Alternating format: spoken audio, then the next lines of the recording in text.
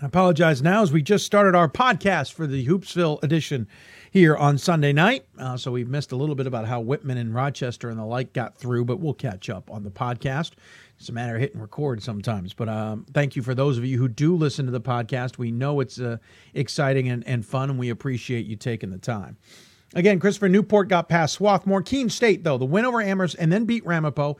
Ramapo fans, those of us trying to watch it, we had it on the whip around until it stopped. And I don't know what the reason behind the stoppage is. There could be a couple things. One, it was going, I think, through Boxcast. There's a chance the broadcast timed out. It's not very common from what I know, but maybe. There's also a chance that we were watching the stream and the broadcasters hit end, and no matter where any of us were in the stream, it stopped. There's also a chance the internet went down. I don't know which, but somehow the broadcast stopped just as Ramapo was inbounding the ball with about 16 seconds left in overtime. Long story short, they missed they had the ball nearly stolen from them on the inbounds play and then missed a three-pointer at nearly the buzzer, about 2 seconds left, and couldn't corral the rebound. So Ramapo, despite winning the first game of the tournament, which is something the NJAC has struggled with, then bowed out in the second round. Keene State, for the second year in a row, is off to the second round of the NCAA tournament. We will talk to Ryan Kane, head coach, coming up on the show. Babson got through the weekend being Husson, and New Jersey City lost to Skidmore. Skidmore then lost to Babson. Pretty good game, 72-65. Skidmore played pretty darn well in that one. St. John Fisher got past St. Lawrence and then lost to Tufts. Tufts starting to look a little bit better again. Paleshi is back for them in the middle, and that may be a deciding factor. But now Christopher Newport, Keene, Babson, and Tufts will play at Babson. Here's the interesting thing. If Ramapo had won their game, I don't see any reason this wouldn't have been at Ramapo, because it was been a 500-mile trip for CNU and everybody else. So Ramapo missed a chance to be hosting the second weekend of the tournament by losing. Other side of the bracket, Middlebury, no surprise, had a little bit more of a game with Farmingdale State, but then easily dispatched of Lycoming, 95-76. Endicott and Nichols pulled off the two upsets on the opening night. Really fascinating to see there. Nichols beat Newman at home, 96-93, and Endicott beat Salisbury at Newman, 71-68. And then Endicott took on their rivals in Nichols and just ended it. 111-75. And I'd argue it wasn't even that close. Endicott versus Middlebury will be a fascinating game. And I'll be at Middlebury. Susquehanna will play Williams. Susquehanna got past Medaille and Eastern Connecticut. Williams dispatched of Becker. Scranton had to get past Oswego in overtime and then dispatched of the Royals. So Susquehanna and Williams at Middlebury. So two NESCAC teams in a NESCAC school. Excuse me. River Falls had to use double overtime to get past Bethel in one of the crazier pods. In the meantime, Wartburg said goodbye to the number 10 ranked Benedictine Eagles, 92-66. And then Wartburg did to Benedictine, or to the River Falls, what they did to Benedictine. Beat them 76-43. They beat two top 10 teams by 59 combined points. And they were the 6th seed in the IIAC. They won the conference tournament as a 6th seed and then dispatched two top 10 teams. The men's team's doing what the women's teams did last year. We'll talk to their head coach, Dick Paith, coming up here on the show, Wartburg's head coach. They'll take on Augustana. Talk about another crazy pod. St. Thomas and Augustana came down the end. St. Thomas had an 8-point lead with 40 seconds left in the game and lost. Lost 77-74. Big shot from Orange at the top of the key to win that one. In the meantime, Whitewater had a battle with Northwestern. We warned you Northwestern would be tough in the first round, and they won by 4. Whitewater and Augustana then played each other, and Augustana did it again, and Orange hit another big shot. By the way, the greatest part of that was the end. The point guard brings the ball up the court for Augustana. Orange goes and just takes the ball from him, just takes it away from him and says, I will handle it. And handle it he did. Hit a 10-footer for the win. Whitewater got a shot at it, but it'd be nice if you could please follow the video when you're the camera operator. That'd be wonderful. Thank you very much. Didn't see the final shot for Whitewater. We assume it was close. Hope got past Oshkosh. Oshkosh, the controversial at-large pick, gave him a game, 87-85. Wash U, holy cow. They were down to Ripon midway through the second half. They outscored Ripon 60-30 in the second half to come back and win by 15. Yeah, they were down 15. Unbelievable game, Ripon and WashU. And that might have cost WashU the next night because Hope beat them 94-80. WashU did not look as good as advertised.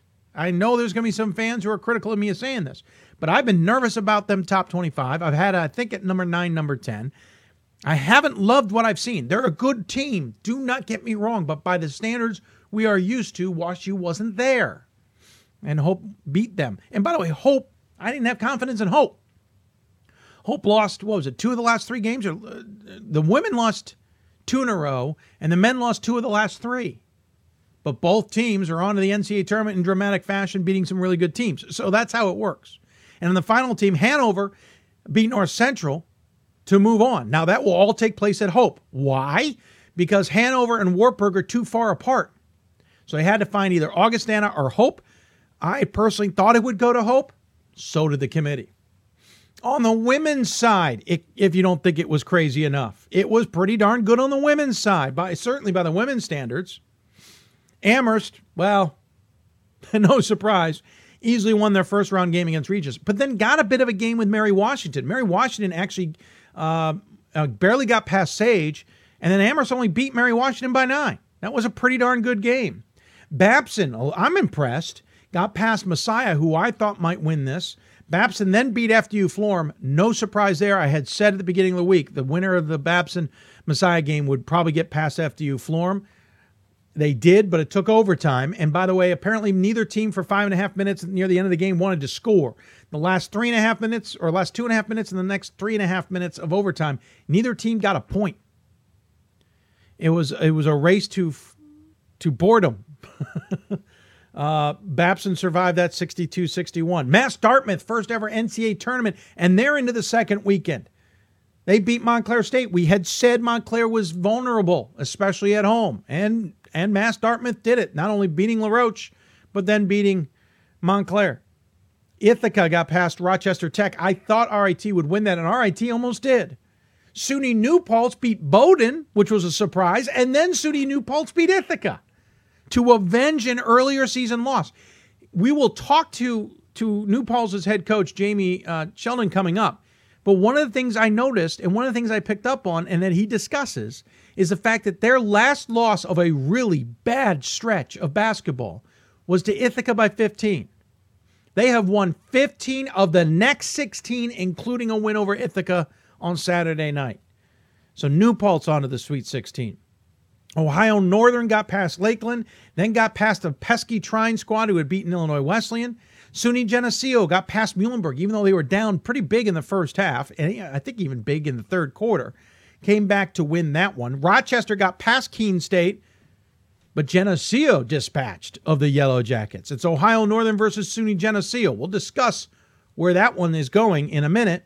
Christopher Newport got past Staten Island far easier than I expected, and then beat Lynchburg far easier than I expected. Lynchburg had beaten Catholic, so Christopher Newport with an 18-point win moves into the second weekend. Thomas More, we will have a new champion for the first time in several years, as Hope gave Thomas More its first loss since late November 2012 at home. Unbelievable.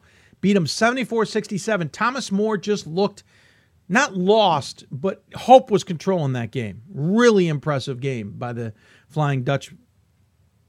On the upper right, St. Thomas continues to click along, though they had a really good game with Chicago.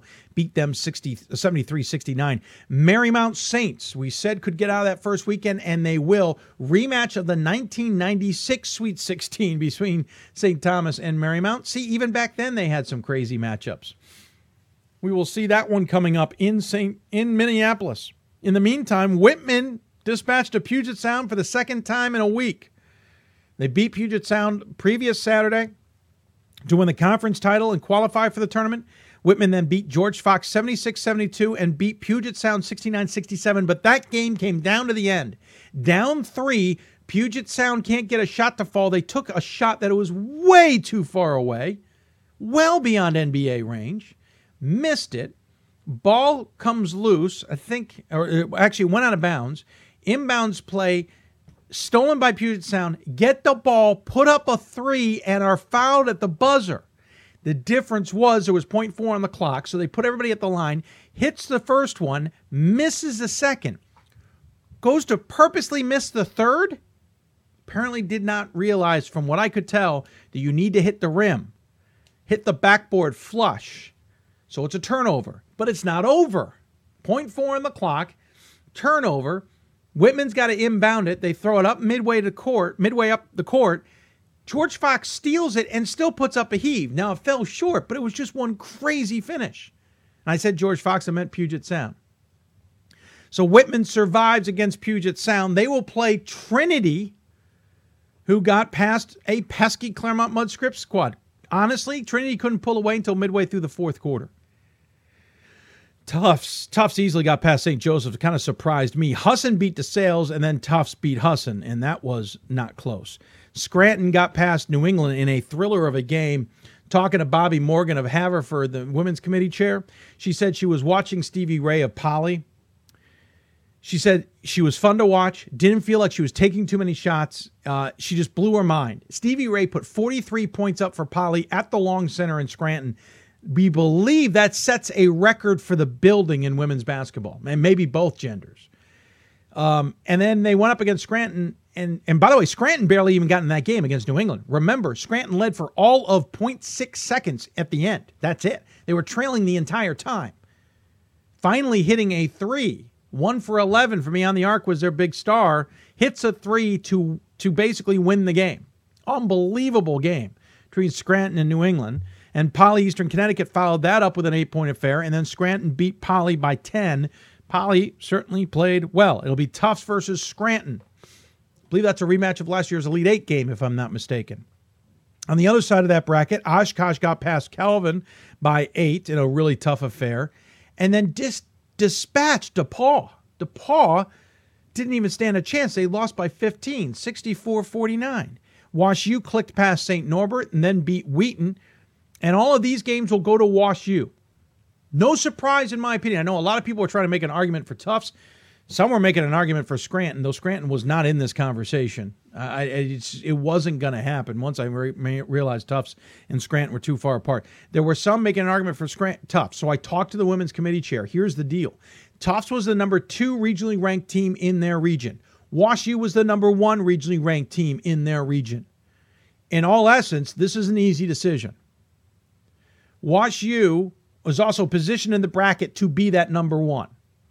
Now, they looked at the criteria, certainly, but Wash U was 1 in their region, and Tufts was 2 in their region. This decision's going to Wash U. There's no flights affected because it's either 2 going to Tufts or 2 going to Wash U. Easy decision. Now, in the other left-hand corner, by the way, I should start in the upper right, St. Thomas versus Trinity, a good discussion in that one, too. It eventually went to St. Thomas mainly because they're undefeated. Over to the other side, the question came down because Thomas More was knocked out. They were essentially the top seed in that group between Ohio Northern and Geneseo. Ohio Northern is a 2 in their region. Geneseo was the 1. There was a lengthy conversation, according to Bobby Morgan, a lengthy conversation by the committee about who this should go to, and it was relatively split. They eventually went to a vote. They were under the impression that the only team that couldn't get to Geneseo without a flight was CNU, Christopher Newport, and that's by 9 miles. So technically they could probably bring a bus. The committee certainly understood that, but technically it's a flight. So it's one flight no matter what. It's one flight to Ohio Northern no matter what. So they voted and they said, you know what, we're going to Geneseo. So the decision was made. They went to Geneseo. As we may know, or if you don't know yet, at that point, about a half hour after that decision was made and after the information had gotten out to the public and to the schools, the liaison realized there was a problem.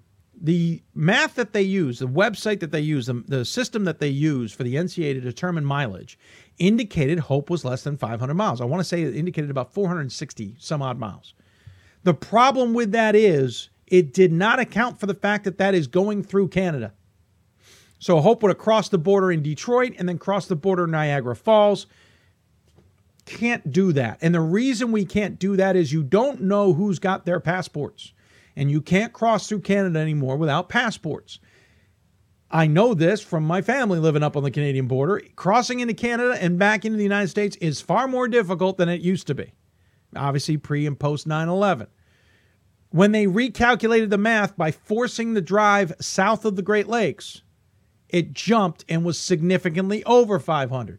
So the vote was nullified. The obvious decision was it goes to Ohio Northern, and that's where this goes. Now, I understand that people are going to be a little frustrated with this, and I understand the NCAA screwed up.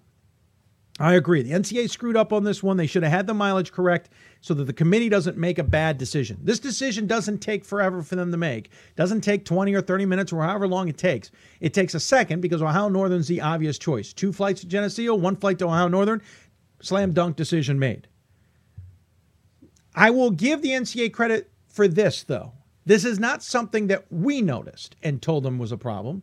It's not something that somebody else noticed a day later and said, you fill in the blank. We're going through Canada? And then they realize they got to move Hope to a different route. Now the mileage has gone too far. Now they got to fly them and they're scrambling. They found this within 30 minutes of making the decision. No, the decision should never have come. No, this is our moonlight decision. I wish I had an envelope to say, yes, we're going to Oswego. This is that kind of decision to change it later. But at least they found the mistake, fixed the mistake, and quickly solved the mistake. I feel bad for Geneseo. Geneseo thought they were hosting for about 30 minutes. I feel bad for Ohio Northern, who felt they got gypped being an undefeated team. And I get that. I will tell you again, though, the committee had voted for Geneseo. Sounds like it was a relatively split vote, but they voted for Geneseo. Geneseo was the 1 in the region, and Ohio Northern was the 2 in their region. Remember, back to that Tufts WashU conversation, 1 and 2, and it went to the 1. Same here, the 1 and 2, but it was a long conversation with splitting hairs, and they went with the 1. So it stinks. We got bad info. The NCAA made a mistake. They solved the mistake. There's egg on some people's faces, et cetera, et cetera. But this could be worse, couldn't it? Let's be honest. This could be wholeheartedly worse. As I notice my computer struggling a little bit, I'm hesitating. So I'm not going to overly complain and say, oh my gosh, bad NCAA, because they did at least fix the problem quickly, right? At least they got it solved before it got out of control. So I'll take that as a win, at least, in this whole thing. I realize some others may completely disagree with me, but I at least feel that it could have been so much worse. And at least it's not. So we'll go with that. So that's why the women are heading to Ohio Northern. That's why they screwed up initially and said they're going to Geneseo. Make sense? Good, because we got a lot of show to talk about. We can come back to this at the end if you've got questions. I thought I saw a Twitter, but I don't see it now. So we'll go on. One person says, why is Geneseo not hosting anymore? Very confused. Pat Coleman answered it, more than 500 miles for too many of the other schools, which we knew when we wrote last night's write-up. So again, that's the decision made, and it's unfortunate, but that's how it is. Going to take a break. Here are our guests coming up tonight. We will talk to New Paltz's head coach, talk to Marymount women's basketball, also talk to Keene State men's basketball, and also on the men's side, talk to Wartburg. Basically, the Cinderellas. Marymount maybe doesn't fit the Cinderella slipper as well as the other three, but the other three certainly do fit it.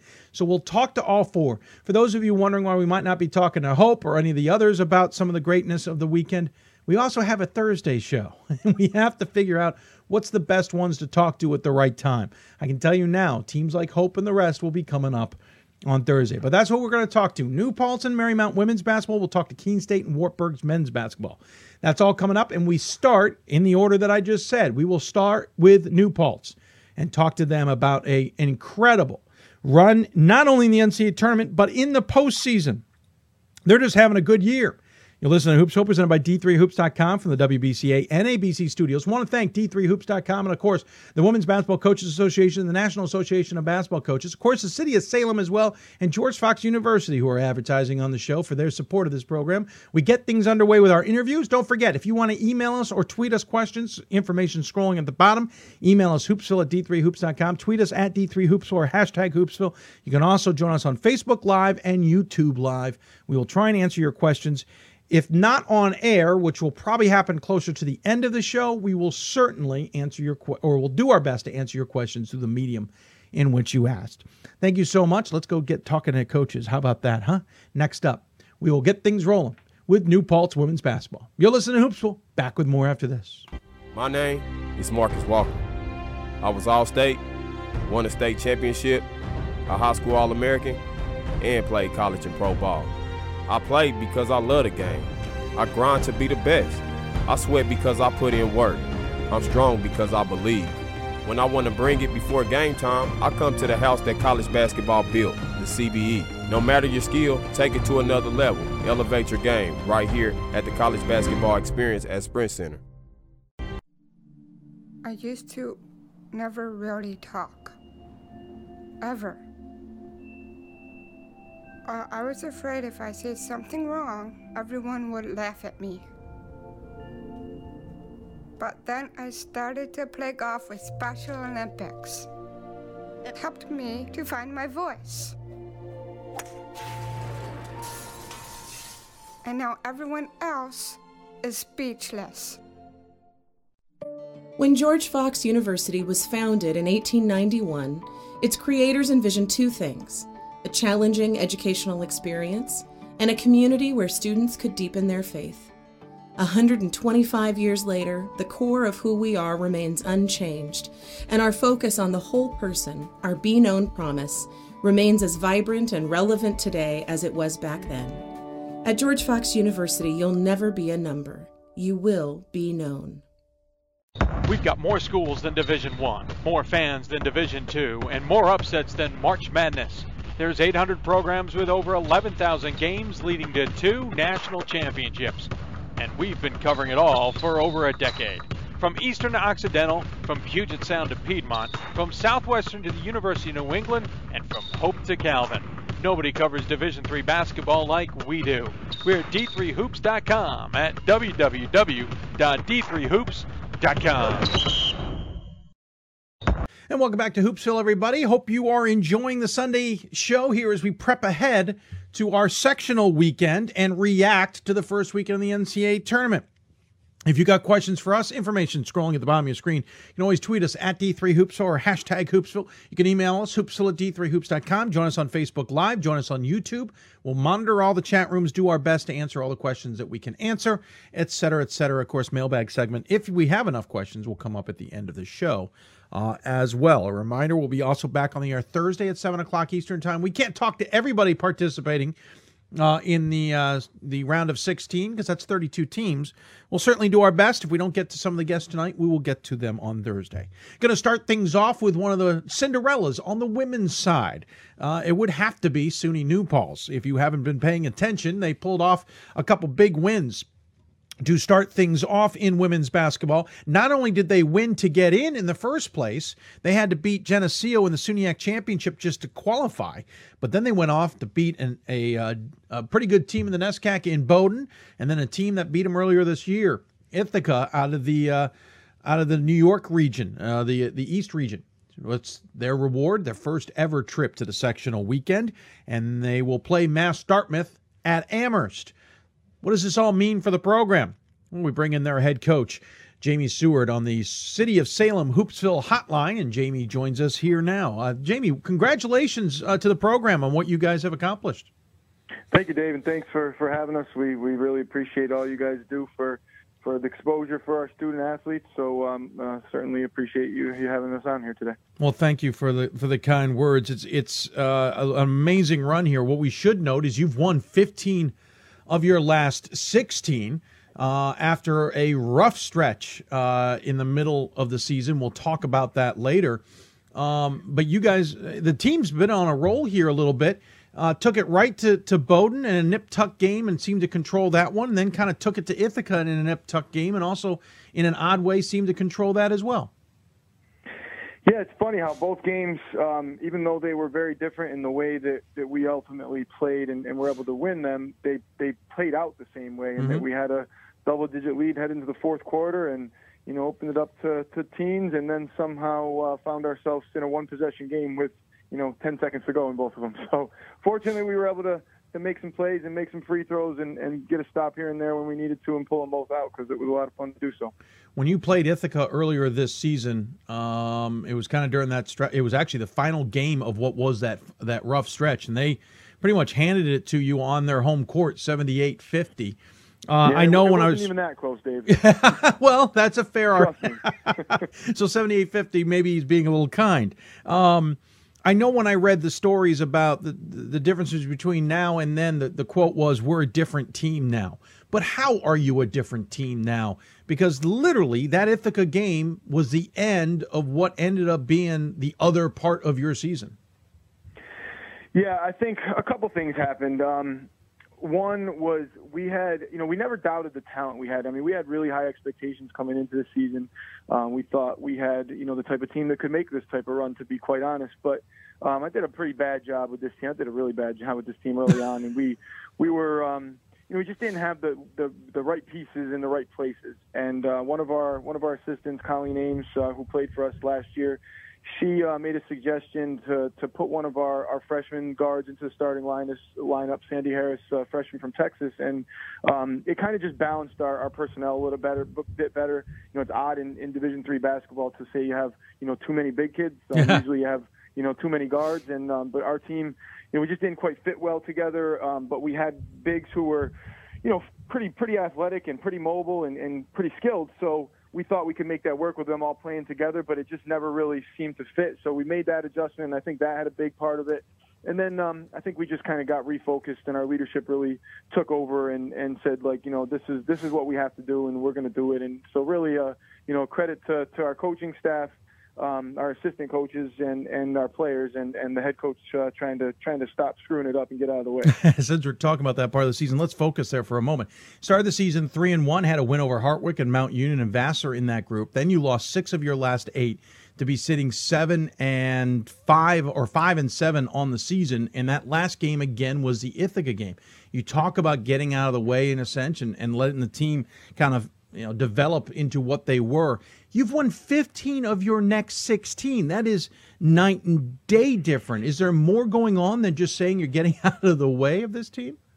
Again, real credit to the players. They, we said we're not going to. We made some adjustments. We made a couple adjustments, as I said, personnel-wise. We also made a couple adjustments defensively. Not major things, not huge changes, but just adjustments. And then offensively, we added a couple things that we thought fit us better. It's funny. We have a interesting team in our makeup in that we have 3 seniors. 2 of them have played for all 4 years, and they've been through a lot. Played a lot of different games, a lot of different styles. Played in the NCAA tournament last year.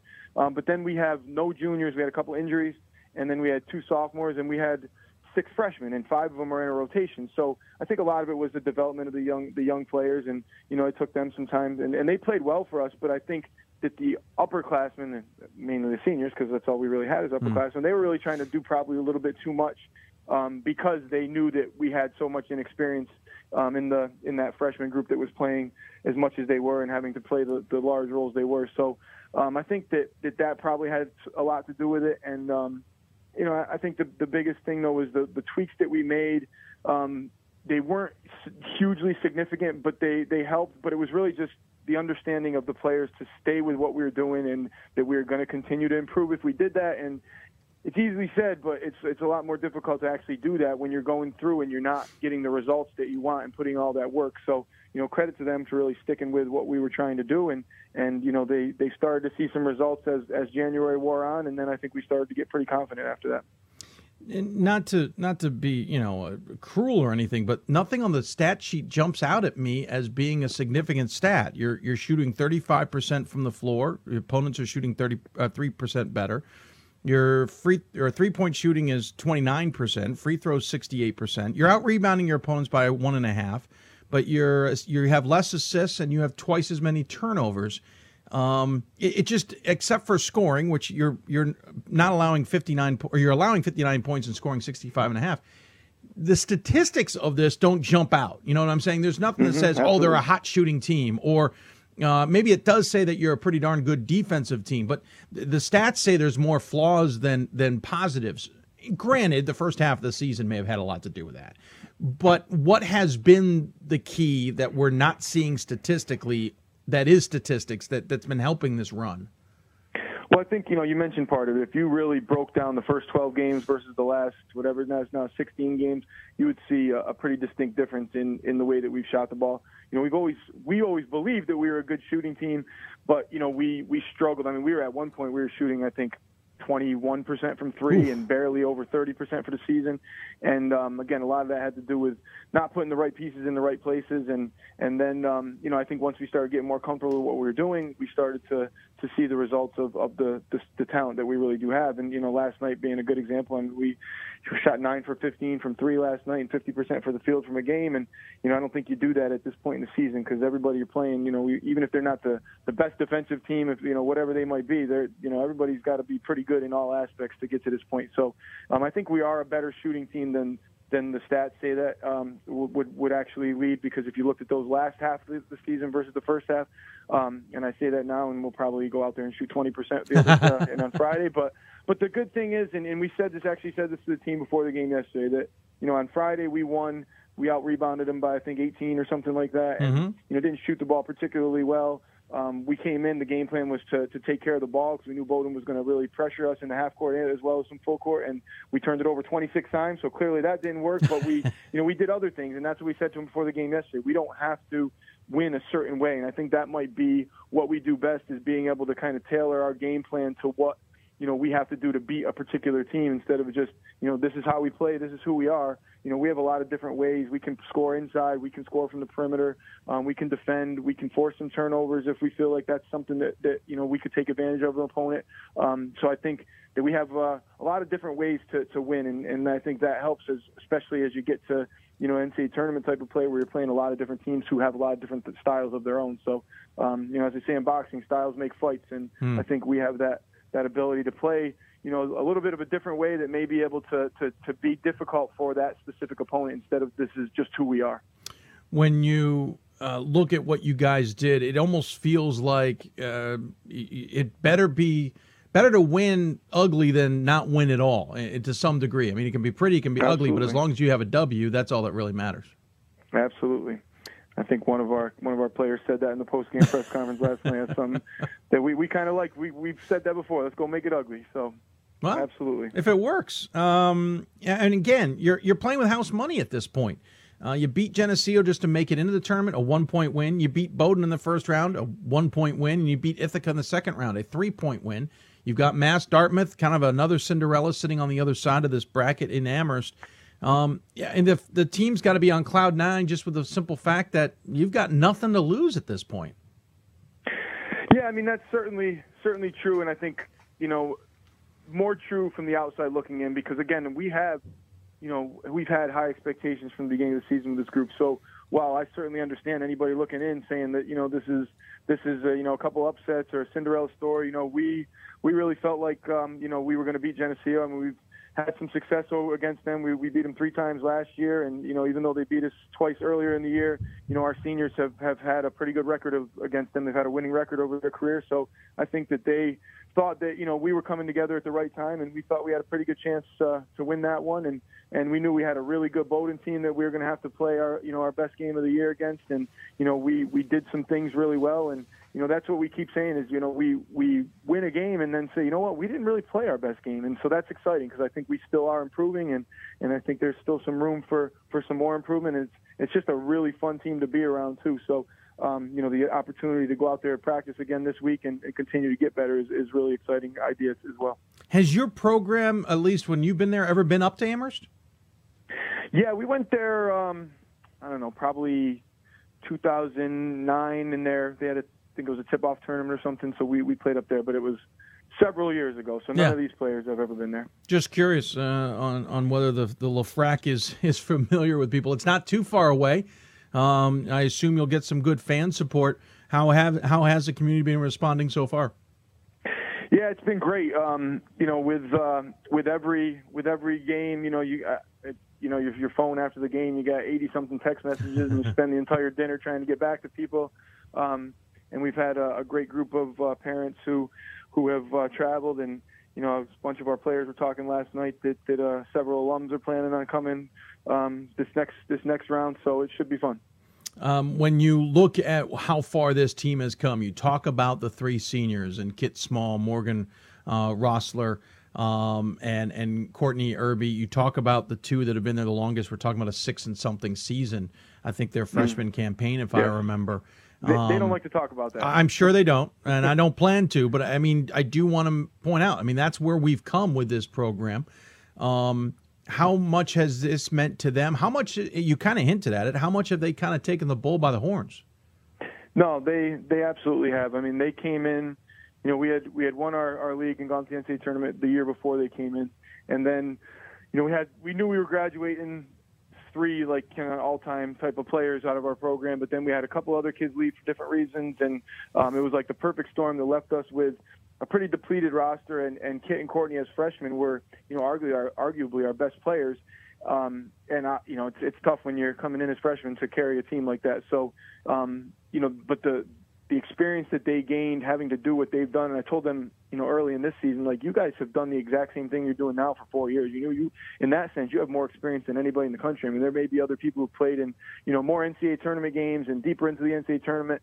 But as far as playing the role that you're playing, I can't imagine there's too many people that have played the same role for 4 years. And so I think that's, clearly helped them. But we had a great leader last year in Goldie Harrison, and we had a couple other seniors who were tremendous leaders and really strong, intangible kids. And I think that, it took some time for them to find their own groove as leaders and really, as you said, take the bull by the horns and understand what they needed to do with such a young team to get them, to the point that they're, ready to not only play, but to understand, what it means to have to compete on this level night in, night out.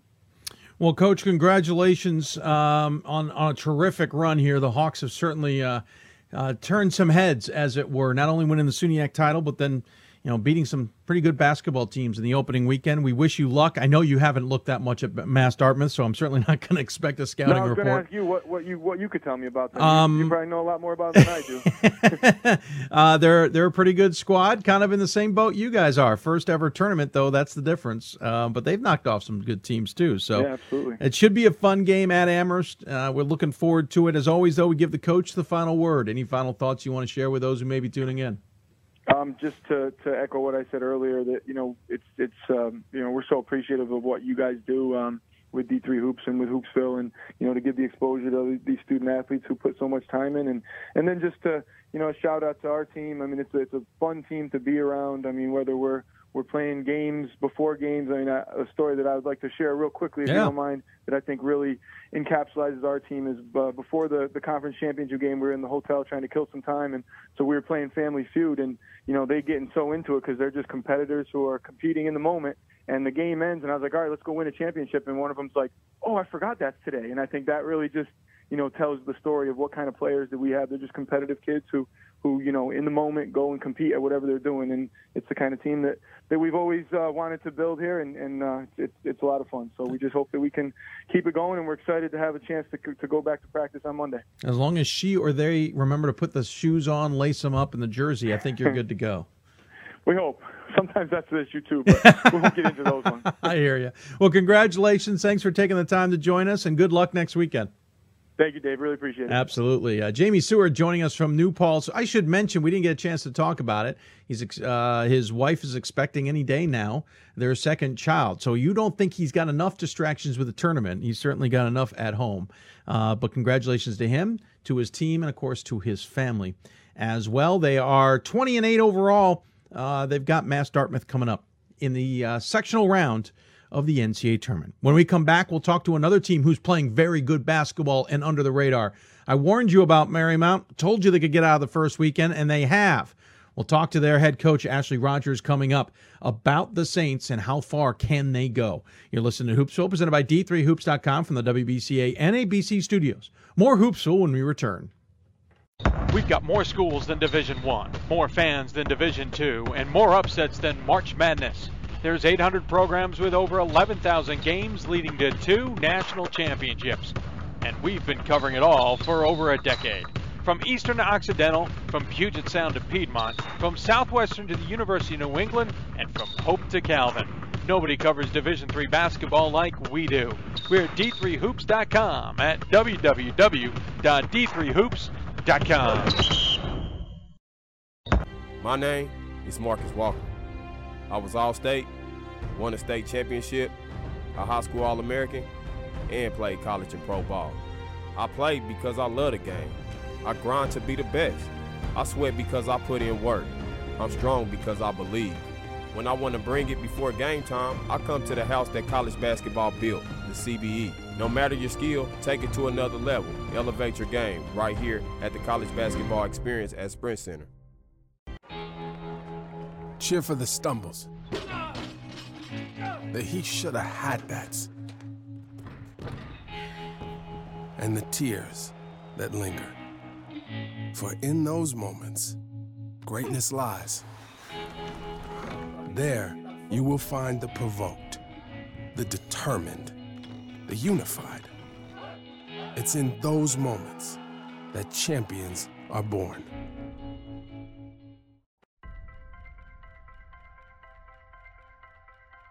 I'm a Division III student athlete, and I know how powerful words can be. The term gay doesn't mean stupid, lame, or less than.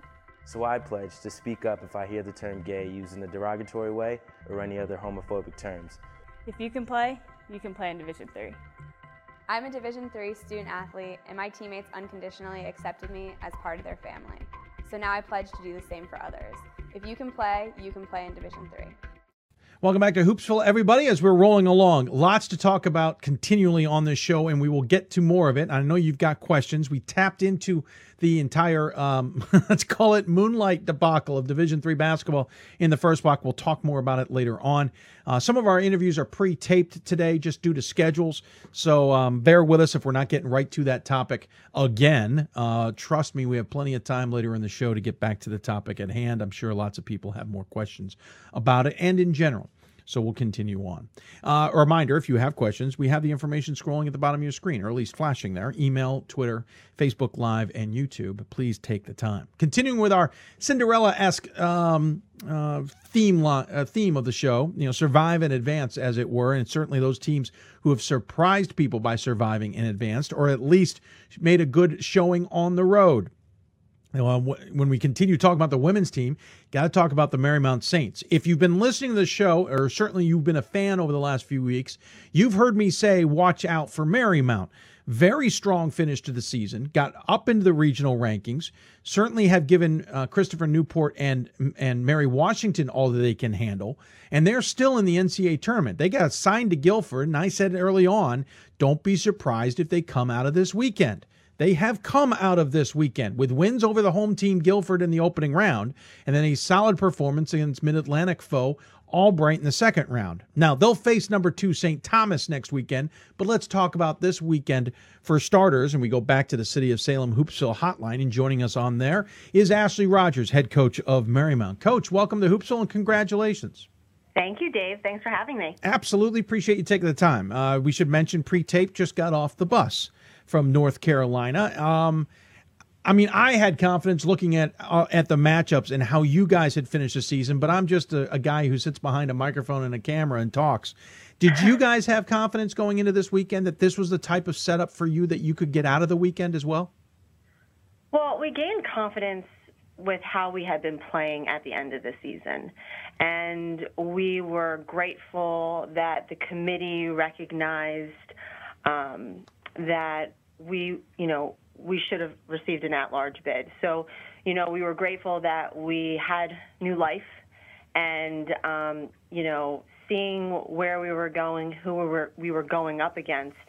I mean, we knew it would be tough and it would be very challenging, Guilford being the ODAC champions and Albright winning their regular season, going undefeated in their conference. And then, honestly, I didn't know too much about Piedmont, but we felt that it was definitely doable for us. And we had two fantastic games at Guilford. I mean, it was back and forth in both of them, a bunch of different runs. And, we feel fortunate in some ways to come out with the win against both of them. But, they definitely didn't make it easy.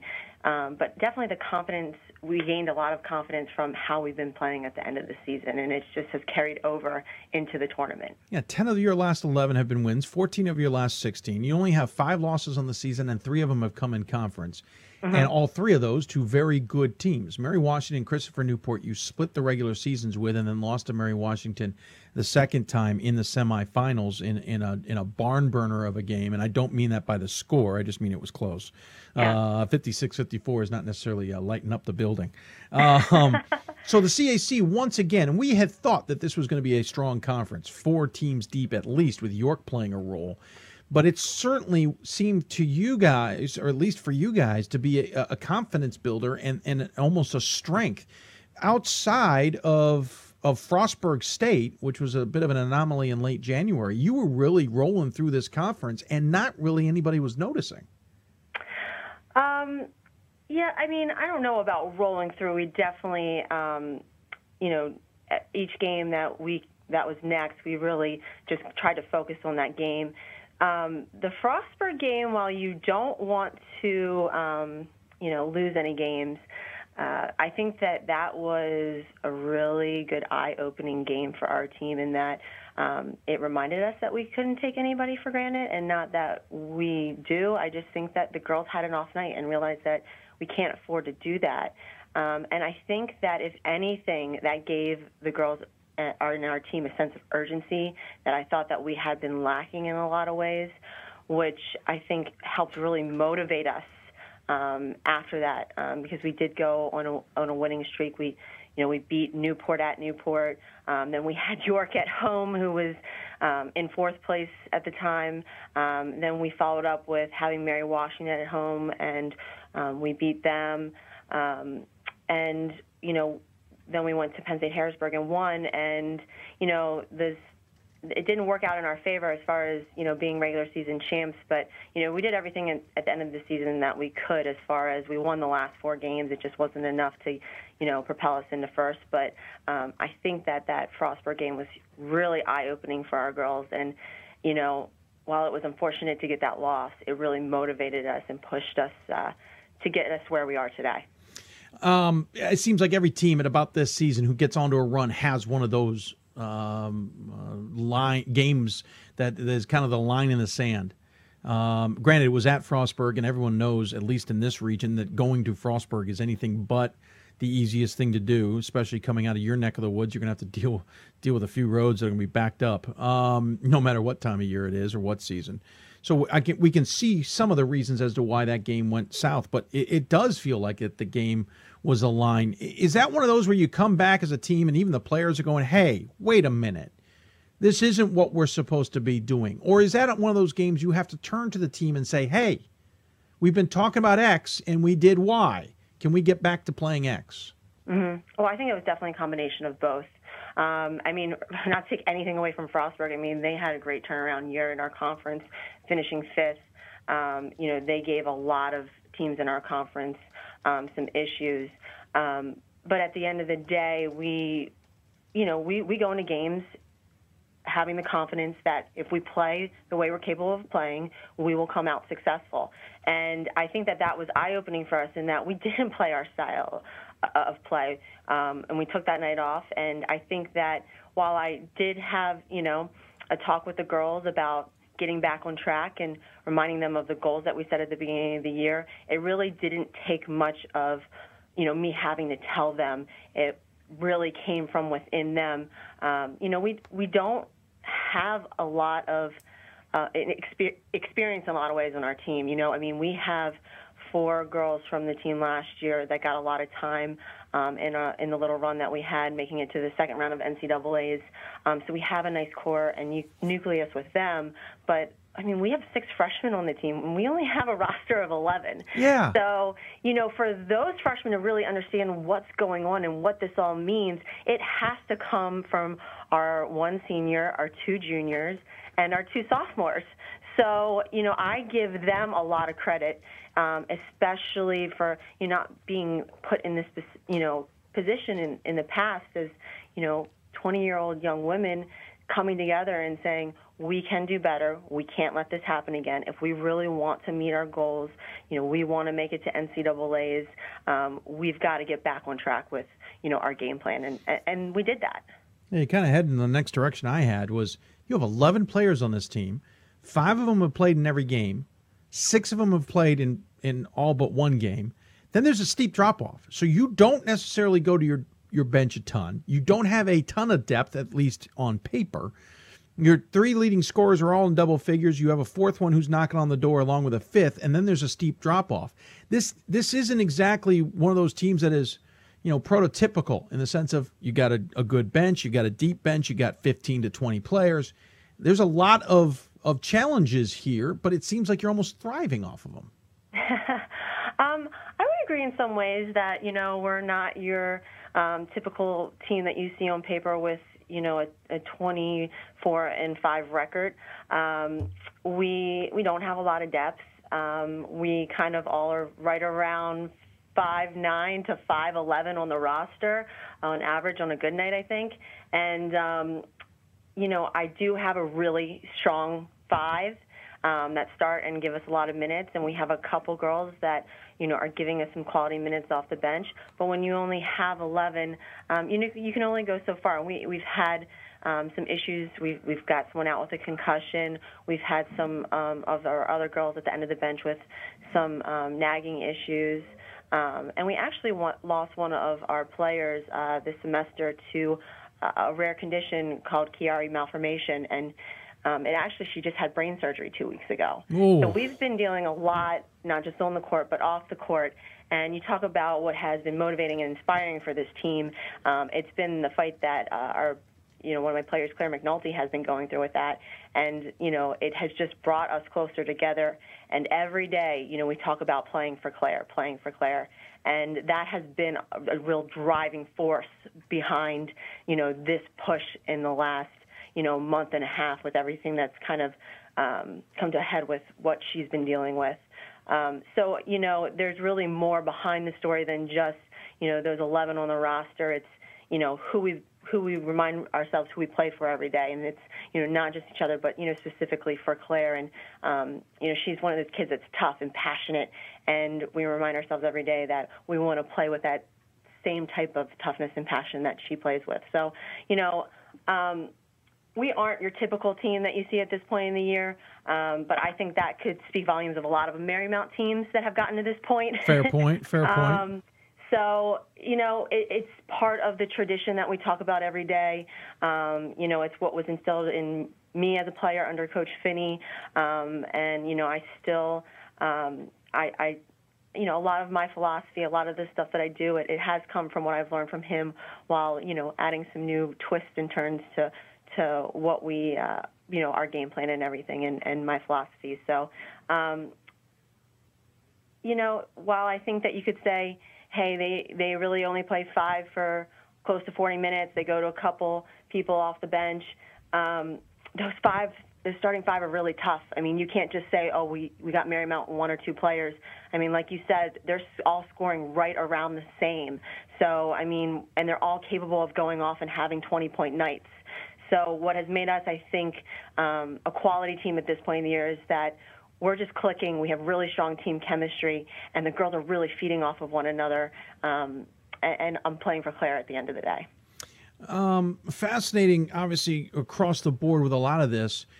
You're not unfamiliar. You hinted at it there with Coach Finney, and certainly a lot of trips in the postseason and deep runs. You're not all that familiar. You were kind of with the heyday of Marymount. 4 postseasons when you were a player, at least the Sweet 16 on 2 occasions, Elite 8 once, and the Final 4 on another occasion. Can you tap into any of that, though, and be able to relate that to the players? Or is it because it's a new experience technically for them? I know they got to the second round last year, but moving on, do you almost have to let them experience it on their own? Is there any way you can help, or is this kind of they needed to experience it like you did?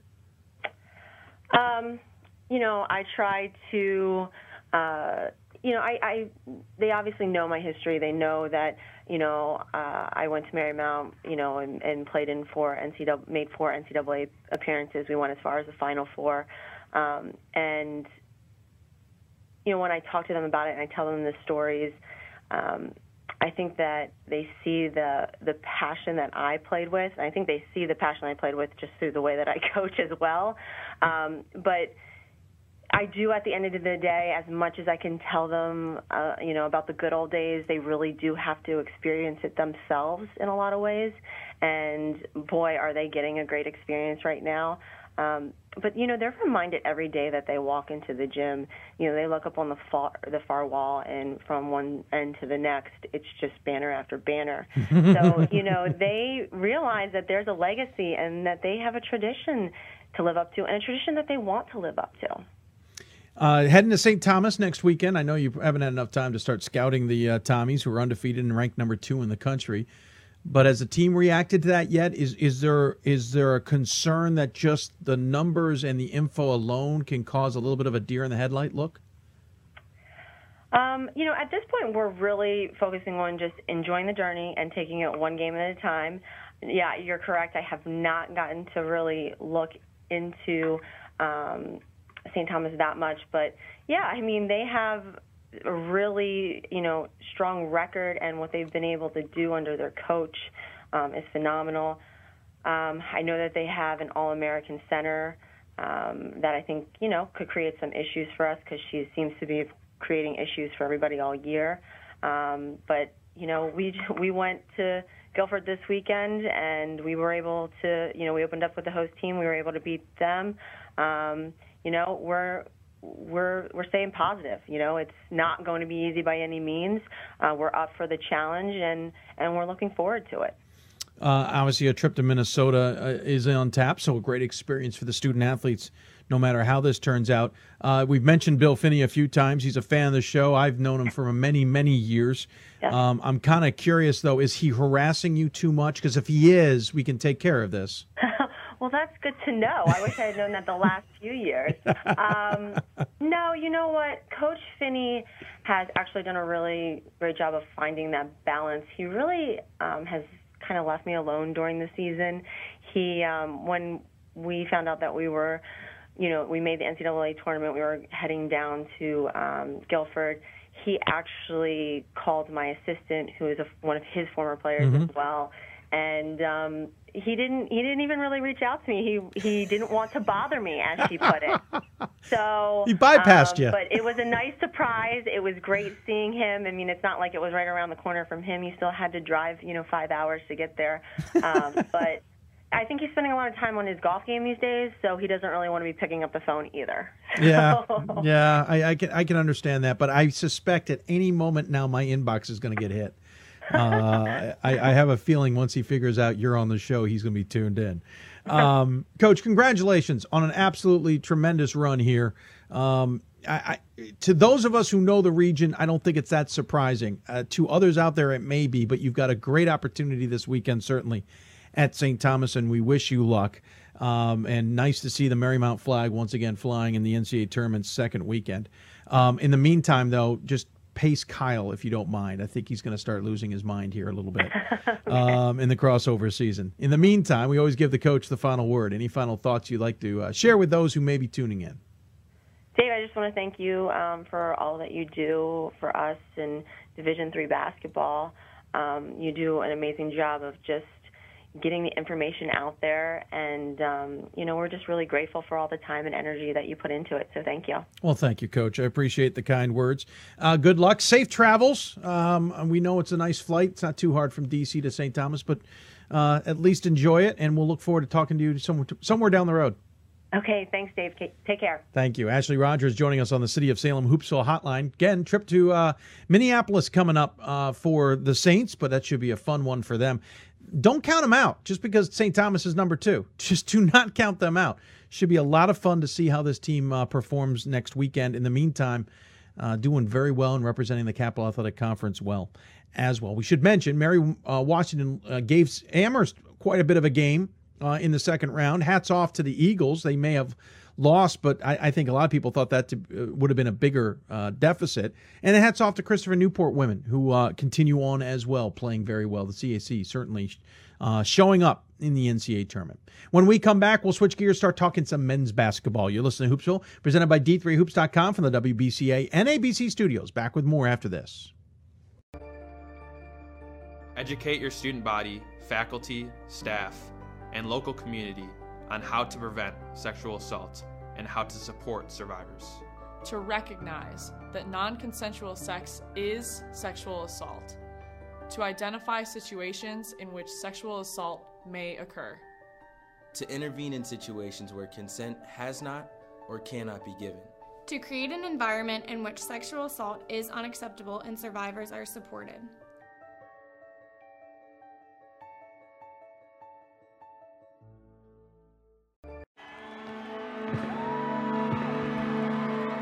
Great moments are born from great opportunity. That's what you have here tonight. That's what you've earned here tonight.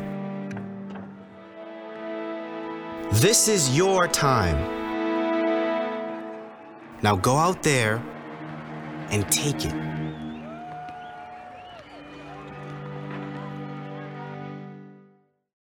We've got more schools than Division I, more fans than Division II, and more upsets than March Madness.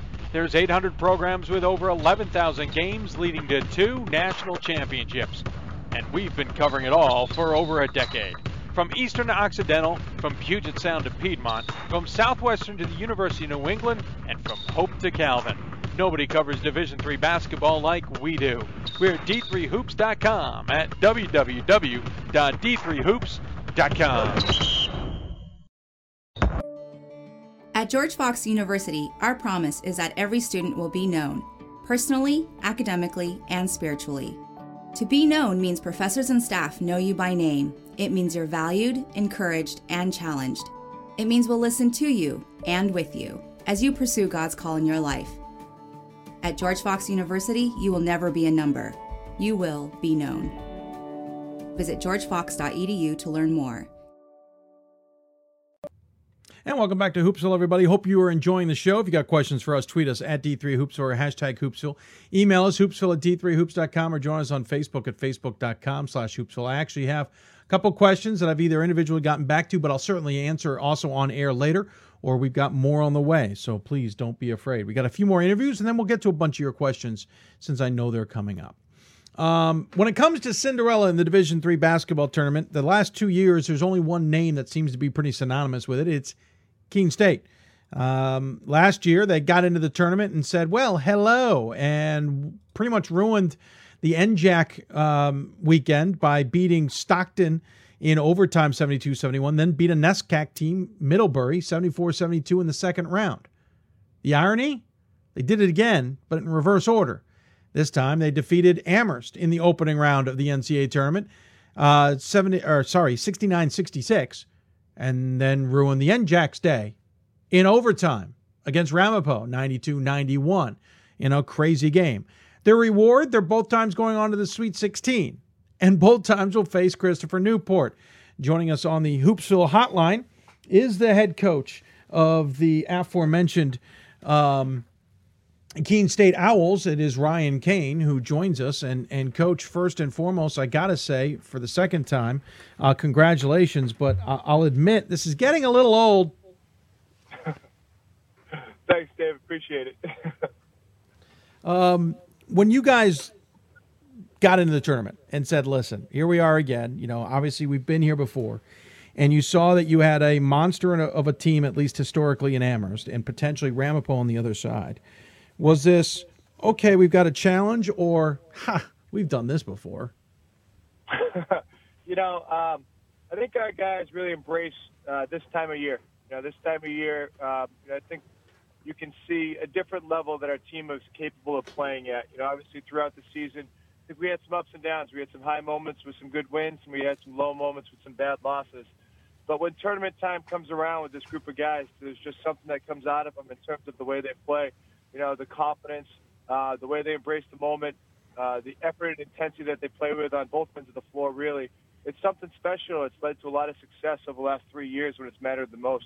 Yeah, it's interesting. We'll talk about the season just a little bit, how it's kind of up and down. But once again, it's like the bright lights come on and the Owls don't close their eyes. They kind of step up to the plate and take you on. Let's talk about the Amherst game. Amherst has been reeling, 8 wins, 6 losses in 2017 before facing you guys. It was a nip and tuck game, low scoring as expected. But what do you think you could get out of that game? What do you think you could take advantage of, which you obviously ended up doing to get past the former Lord Jeffs? Yeah, I mean, obviously I think everyone knows Amherst is extremely talented, and they're very skilled and shoot the ball really, really well. So obviously going into it, we knew at times they were going to make some shots. They're going to make some tough shots. They're a team that you can play great defense against, and no matter how good a defense is that you play, they're going to score it anyway. So what we were looking to do is try to make shots as tough as possible. You know, if they're going to make the threes and take the threes, make them challenge threes and try to make them shoot a reasonably low percentage. Offensively, we wanted to try to make it as fast of a game as we could make it. Obviously, we had some limited success there. I think we found a way to get some easy baskets. But we just wanted to make sure we got a shot every time we touched it. And I think for the most part, we executed pretty well, got some decent looks, probably didn't shoot as well as we would have liked on some of those, pretty good chances. But I thought on both ends of the floor, we pretty much, accomplished a lot of things that we were looking to accomplish, but still had to make the plays late. Amherst had a 5-point lead late in the game, just because, they are who they are and they're so disciplined and they execute so well.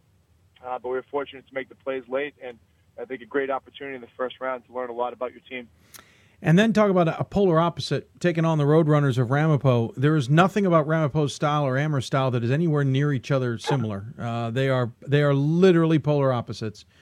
And I was fascinated that, I thought Ramapo certainly played their game, but you guys just wouldn't go away. It seemed like every time they made a push, you responded. Every time they pulled away, you closed the gap. I wouldn't say from the bit I watched, and I can't say I watched the whole thing, that you guys controlled things, but I was really impressed that you just never wavered. Yeah, I mean, the impressive thing to me was we didn't get caught up in that environment at all. Yeah. I mean, that's got to be the best environment that we played in all year. I mean, what a home court advantage they have.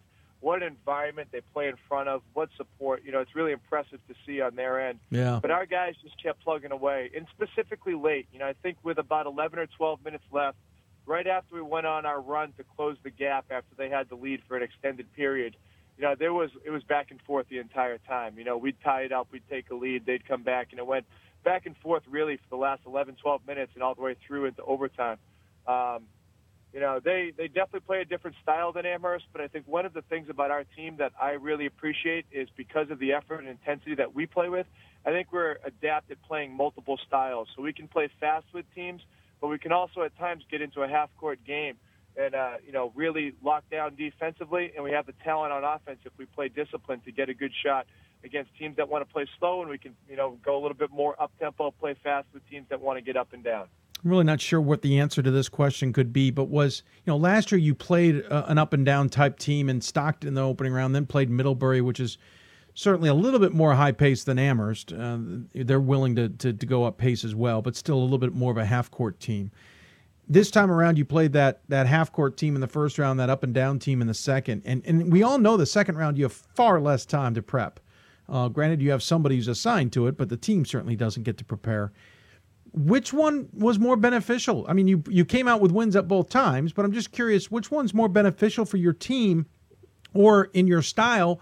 And was Ramapo's style maybe good not to prep for? Yeah, that's a great question. One of the advantages that we had last year in the tournament when we played Middlebury in that second round, we had played Middlebury earlier in the regular season. We played them at home. And, it was a tough game. We didn't play our best, but Middlebury, I thought, played really well that day. They beat us by about 10. But we thought we could have done a lot of things better that day. So I think it gave our guys in that quick turnaround a lot of confidence that we had the opportunity to at least compete with them if we played our best. So a lot different this year, given the fact that we were playing, whoever it was going to be in both games, new teams that we're not familiar with. In terms of the way Ramapo plays, they went away from their press a little bit early in the game. They didn't press us to start the game. Obviously, they tried to play at their tempo. but it wasn't like they gave us a lot of pressure in the full court. So in terms of the style of play, it was pretty similar to what we see in the Little East pretty consistently. You know, we play these teams in the Little East Conference. You know, I think one of the best conferences in New England. A lot of huge wins out of our conference this year. And the style that we play is that up-and-down style. You know, a lot of pressure. A lot of guys on the court that can make plays. We have teams with good size inside that can score the ball inside and out with different guys. So I think it was a style that we were used to playing. So in that sense, I do think there was some benefit to playing Ramapo second on that short turnaround. Of course, for most of the fans who are watching the game, unfortunately, we didn't get to see the end. I have seen the video online. We have tweeted it out if anybody is looking for it, of how it came down at end. You nearly got the steal at midcourt, but were ruled out of bounds, and they got a second chance at it. And they got a good look at a three with about 2 seconds on the clock that hit the back iron. Really a well-fought game, kind of back and forth. Even the overtime was back and forth. You guys took the lead. They took the lead back. You got the lead back again. What were you thinking in those final 16 seconds, though, on the clock as they got probably a better look than you wanted them to get? Yeah, I mean, they're just so talented that you're going to have to give up something to those guys. You know how this game is, especially this time of year. You know, teams have great players, and those players can make plays. So we got to the point in that game, based on how they play, that we just wanted to try to shut down the paint as much as we possibly could. You know, they had so many guys that could get in there and make plays around the basket and get to the free throw line that if we were going to give something up, it was most likely going to be a three. You know, and the look they got was a good look. You know, we definitely flew at it and tried to contest it as good as we could. Fortunately for us, you know, I think I could kind of tell when it came off his hand that it didn't look good, so it gave me a little bit of comfort when he shot it. And then we tracked it down. Ty made a nice play to throw it down the other end late in the clock, so they didn't have a chance to foul us. Yeah, that was a really smart play. Just chucked it down court so that there couldn't be a foul. Though technically there could be, but I mean, it didn't seem like it would be. Right. You know, the one thing I'll add is, you know, how impressed with our guys I was. We had 3 starters foul out in that game. Wow. And, you know, really pretty early, too. You know, about 5 minutes left. The first one fouled out. 3.5 minutes left. The next one fouled out. And then, you know, Matt Azella, one of our first team all-conference guys, fouled out probably about 3.5, 4 minutes left in overtime. So we were playing that entire game with 3 guys. Without 3 of our starters, we have injuries to other starters. A lot of guys that, you know, our 8th man couldn't make it this weekend for, you know, personal reasons. So we had a lot going on, but those guys that came in and played those big minutes for us late in the game, I couldn't have been more impressed with. You know, they made huge plays, huge stops, huge rebounds. So it's just a total team effort, which was very impressive for us. So your reward is a familiar foe, and Christopher Newport, who you took on in the same round last year in the sectionals, that time, though, at Oswego. This time, a little bit more familiar grounds. You'll at least stay in New England, and you'll head on over to Babson to play the game. As much as Christopher Newport's very similar to what they were last year, can you really fall back on last year, or do you have to take this kind of from a new point of view? You know, obviously, I think some of the concepts will be similar, but I think you really got to start from scratch. You know, Tim Daly's had one heck of a year, player of the year in that conference. You know, Marcus Carter's still Marcus Carter, but definitely a different team in terms of the roles that they have, and I think you can say the same about us. You know, Ty Nichols has really developed as a sophomore here. He's playing entirely different than he was as a freshman. We had some guys graduate, that kind of thing. So I think you got to really build it from the ground up. You know, you can use some of, you know, what they do on offense and what they do on defense from last year. But other than that, the game plan is going to be pretty much built from scratch. You know, they're tremendous. They're as good as any team that will play all year. But I think, again, it'll give us some comfort knowing that, you know, we've played them in the past. We've been competitive in the past. And hopefully we can play our best and, you know, stay competitive and be competitive in this one. Quickly about your season, kind of as you indicated at the beginning, we talked about a little up and down. You guys off to a good start. A lot of high expectations for this team after what happened last year. You won the first 4 out of the gate, first 5, I should say, out of the gate. Then lost 4 or 5, including Mass, Dartmouth in conference, LaSalle, WPI, and New England. I guess Coach didn't like you at WPI. Didn't want to treat you to a win there. Then got back on the horse, won 4 straight. Really won 8 out of 9. Rhode Island College tripped you up. Then it was right back to the rough spot. You went losing 3 of the next 5. Just back and forth, up and down. Is it just been a testament of just the grind of a season? Was it a testament maybe to the pressure that came from what happened last year?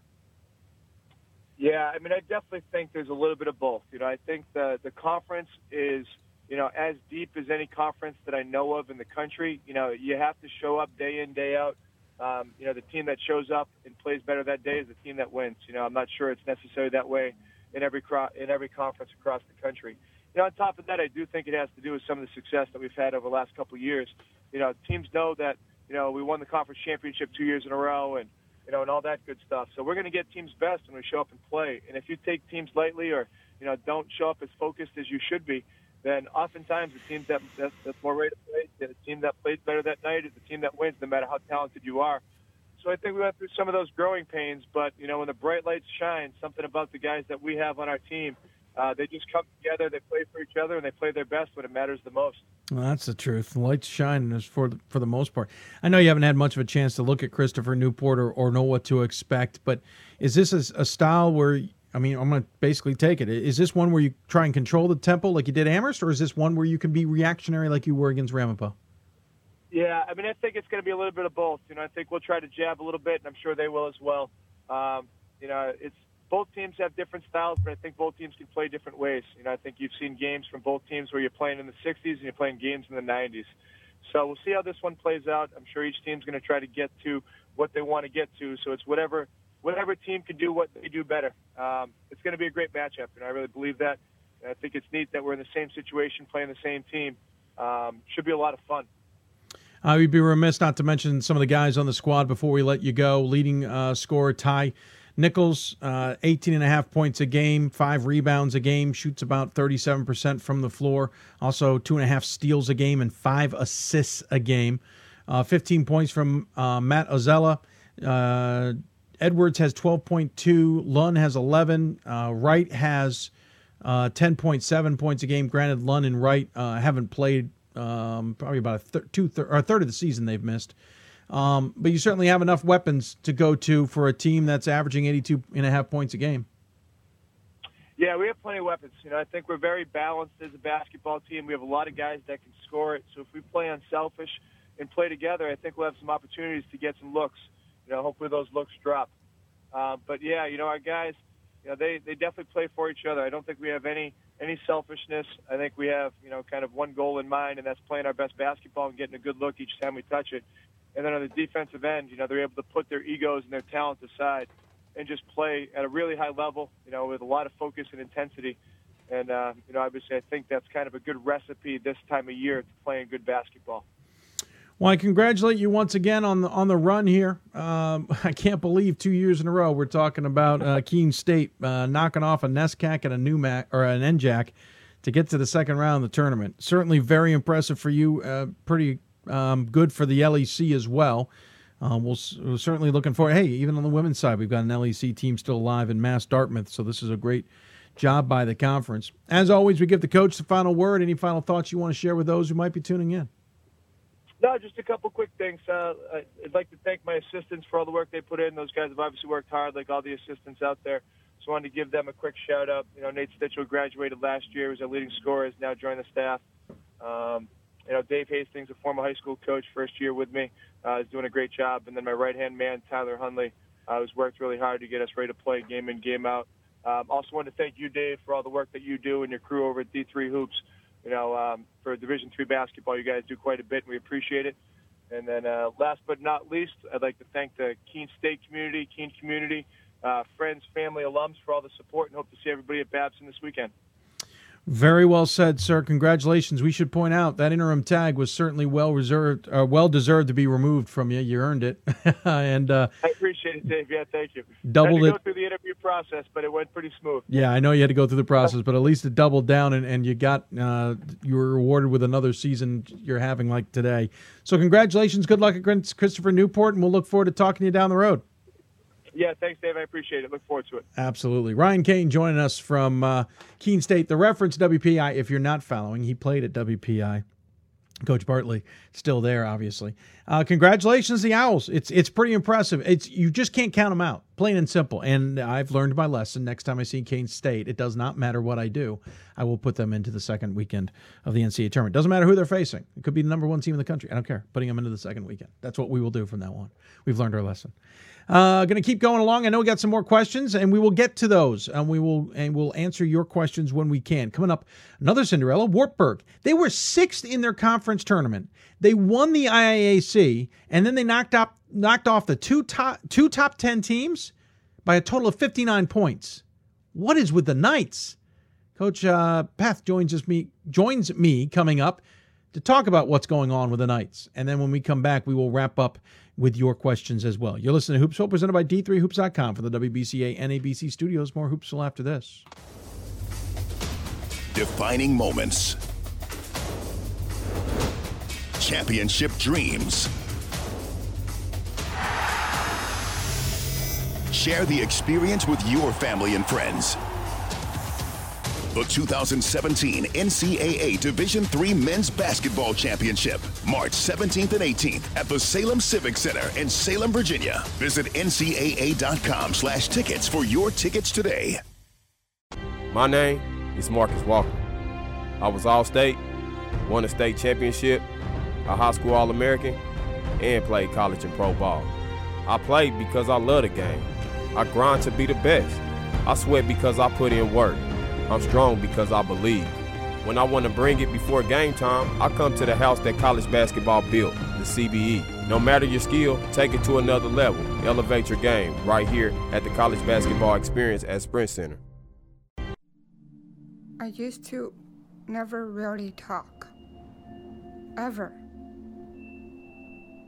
I was afraid if I said something wrong, everyone would laugh at me. But then I started to play golf with Special Olympics. It helped me to find my voice. And now everyone else is speechless.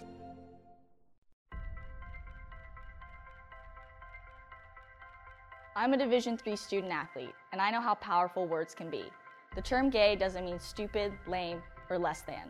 So I pledge to speak up if I hear the term gay used in a derogatory way or any other homophobic terms. If you can play in Division III. I'm a Division III student athlete, and my teammates unconditionally accepted me as part of their family. So now I pledge to do the same for others. If you can play in Division III. Welcome back to Hoopsville, everybody. Hope you're enjoying the show. If you've got any questions, we've been telling you all show how to get a hold of them. Coming up in the final segment of the show, we will answer your questions if we haven't already, and also look ahead at next weekend. Probably answer more of the questions on what happened on the women's side, on the decisions to host, and maybe talk more about how it all happened. In the meantime, let's continue our interviews and talk about, really, tonight always ends up being about the Cinderellas a little bit, those who made waves. If there's one Cinderella who probably is the most shocking, and I don't mean because they won, but by how they won, it would be Wartburg. The Knights not only won the IAAC as the 6th seed, they get in the tournament and they have done massive damage. Beat both number 10 Benedictine and number 4 River Falls. And it's not the fact that they beat them, it's the fact they beat them by a total of 59 points. Neither of these teams apparently stood a chance against the Knights. Is that the accurate representation? Who knows? Let's go to the Hoopsville hotline, sponsored by the city of Salem, and find out if that's the case. Dick Peth joins us on the show to talk about his Knights. Coach, pretty darn incredible. Well, thanks, Dave. Thanks for having us. It was a great weekend for our team. As I told our guys, I'm happy for all of them, but I'm elated for our seniors to advance. It is pretty incredible. I should point out, I've already screwed up the last name. It's Paith. I'm going to probably make it up 6 ways a Sunday, and I apologize now in advance. But no, congratulations to this team. And as you said, congratulations to the senior class. I mean, tough season. The IAC was a little bit different this year with the inclusion of Nebraska Wesleyan. Certainly made things a little bit different. You guys were 8-8. The end of the IAC season was all over the place. Buena Vista is leading it at one point, then they tail off. You got Nebraska Wesleyan in the Kauai. I mean, it was a little bit topsy-turvy. To come out of that and win the conference title, I think was probably celebration enough. But now you've gone and done this.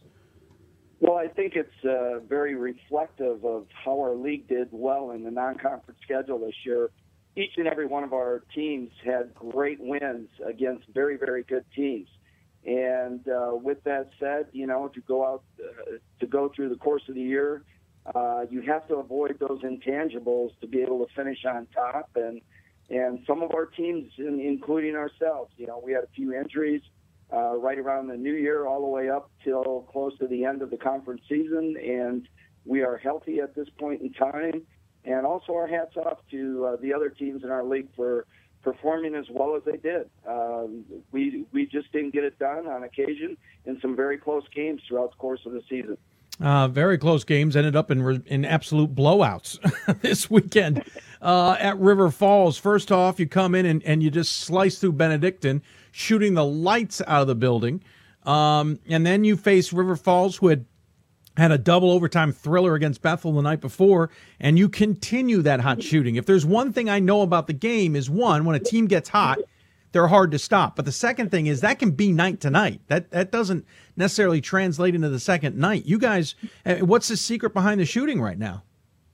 Well, I don't think there's any secrets. I think our guys are just playing with a lot of confidence through the conference tournament at the end of the year. And with that said, we got off to a very good start in the Benedictine game. One of our senior point guards, Nick Weber, got us off to a great start, hitting some big baskets from both mid-range as well as three-point line. And you're correct. We shot it extremely well from the three-point line. We liked how efficient we were in both those games, and then continued to shoot it well again on Saturday night against River Falls. When you looked at Benedictine and then when you went on and looked at River Falls, did you think that you had opportunities there to take advantage of, or did this end up coming down to shooting? Well, we took a look at both those teams, and they are just much bigger and stronger in the post area than what we are. We're more lanky, more finesse-oriented there. So we tried to stretch the floor a little bit, tried to get their bigs to be on the move a little bit more than maybe normal. And in the long run, it was really a benefit for us. But we played two great teams. Benedictine coming off the championship game from a year ago and being ranked in the top 10, and then River Falls having a great year in the WIAC. And so we just feel very fortunate. I know with River Falls, they played an outstanding Bethel team the night before that went 2 overtimes that I really think in the long run was probably a benefit for us. When the excitement has got to be crazy. I know we're actually talking to you earlier in the afternoon, and you've just gotten back to campus, so I don't know if you've sensed the palpability of this, but it almost feels like Wartburg knows how to go through this. The women were the 4 seed last year. Heck, 2 of their players were off playing softball when they got the call that they were in the NCAA tournament. You were the 6th seed. At least you won the championship this time, so there wasn't any question of whether you were getting in.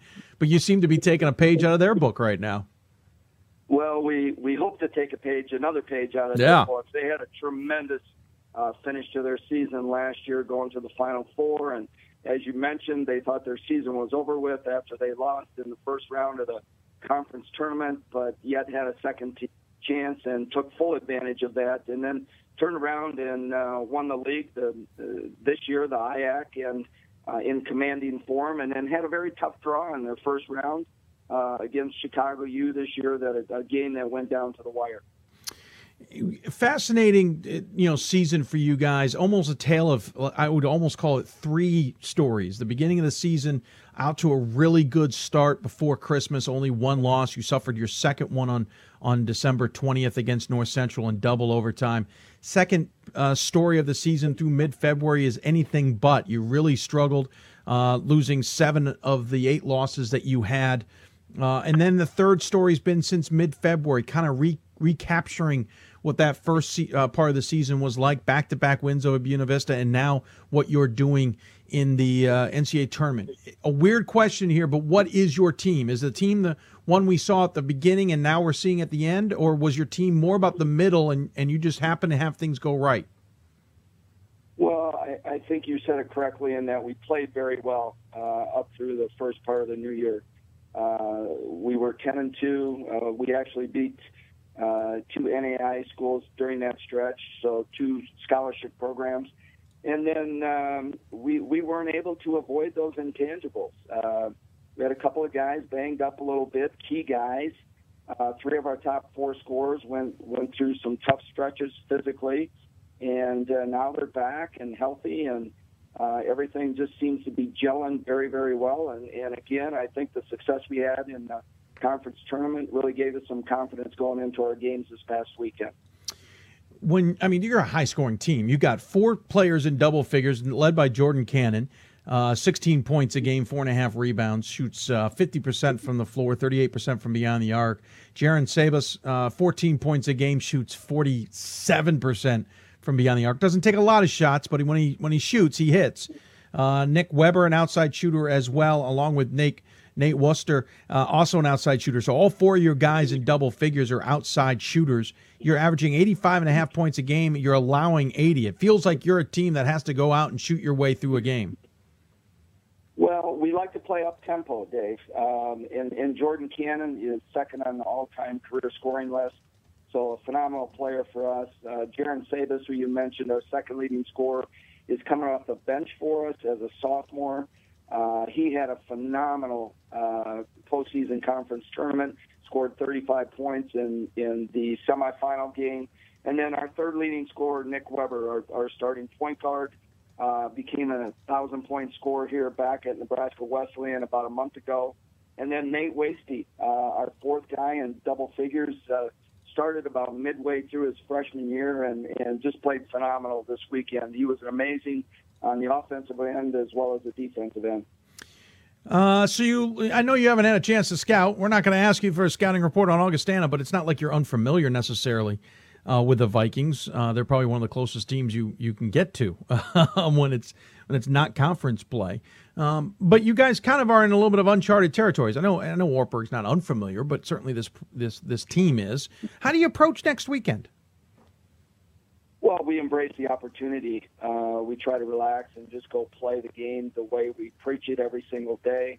We know we have some common opponents that we played throughout the course of the year. That central region is a very, very tough region. And prior to going into, obviously, this weekend, we had already played Oshkosh.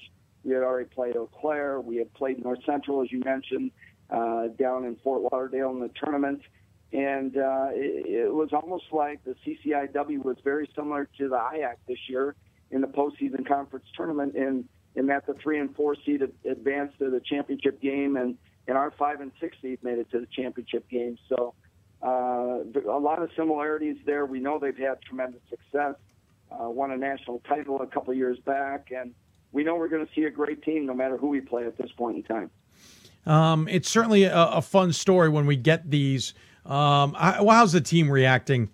I mean, I know they're excited. I realize that. But is there a bit of an air of we knew we could do this, or is this more of an attitude of, heck, anything's possible if we can win these 2 games? Well, I don't think they're thinking, heck, anything's possible. I think they're very confident. The thing that really allowed us to have success here as of recent is that I think our senior leadership really stepped up. And they have more of a voice now than what they had earlier in the year. And they're holding their teammates more accountable. Mm-hmm. And that has been huge for us. And then, secondly, they just have trust and faith in each other on both ends of the floor, and more so than we've had going into the last 2 weeks.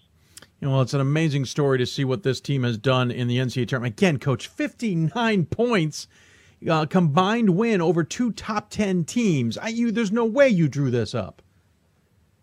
Well, we're a little bit surprised ourselves. I kidded our guys last night to just keep it early, keep it close early, so we have a chance. And boy, we just did a tremendous job in the first couple of minutes. Had a double-digit lead, and we kind of laughed about it after the game from the standpoint that it was our hope to keep it close, not from the standpoint of our opponents certainly, but. Just really excited to advance. Couldn't say more about our seniors and our upperclassmen and the leadership they've been providing. Before I let you go, at any point in either game, when did you realize this is done? We're moving on? And that's no disrespect to the opponents, but was there any point in either game you just kind of thought to yourself, "This is ours"? Well, not till the last probably 2 minutes of each game, and in the first game, I think we had a 25, 26-point lead late in the game, and so we were able to get some of those guys in at at the end of the bench that normally don't get a chance to play, and very same thing last night versus River Falls. And again, two great teams. We were just very fortunate. Well, Coach, thank you so much for taking the time. Congratulations on a terrific run. I wouldn't be surprised if you're down in the women's office this week, just getting some tips on how to keep this run alive. But congratulations. As always, we give the coach the final word. Any final thoughts you want to share with those who may be tuning in? No, we're just excited to be a part of it, to advance. I have a lot of confidence in the young men in our program. They've represented us very, very well, both on and off the court, and we look forward to the weekend. Bravo to them. Bravo to you, Coach, and good luck this weekend. Appreciate you taking the time. Thanks so much, Dave. Dick Paith joining us from Wartburg, 21-9 overall, but it's the last 7 that you should be the most worried about. Started with a win over Dubuque, back-to-back wins over Buena Vista, into the NCAA tournament, beating 2 top 10s. I can't say it enough, by 59 total points, 92-66 over Benedictine, 76-43 over a pretty darn good River Falls team. Their reward, they'll take on Augustana. That game will be at Hope. Should be a great atmosphere and a good game on Friday night as well. When we come back, plenty more Hoopsville. Lots to talk about still here on the show, so come back and join us. You're watching Hoopsville, presented by D3Hoops.com from the WBCA and ABC studios. More Hoopsville when we return. We've got more schools than Division I, more fans than Division II, and more upsets than March Madness. There's 800 programs with over 11,000 games leading to 2 national championships. And we've been covering it all for over a decade. From Eastern to Occidental, from Puget Sound to Piedmont, from Southwestern to the University of New England, and from Hope to Calvin. Nobody covers Division III basketball like we do. We're at D3Hoops.com at www.D3Hoops.com. At George Fox University, our promise is that every student will be known, personally, academically, and spiritually.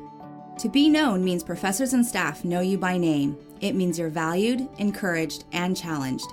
It means we'll listen to you and with you as you pursue God's call in your life. At George Fox University, you will never be a number.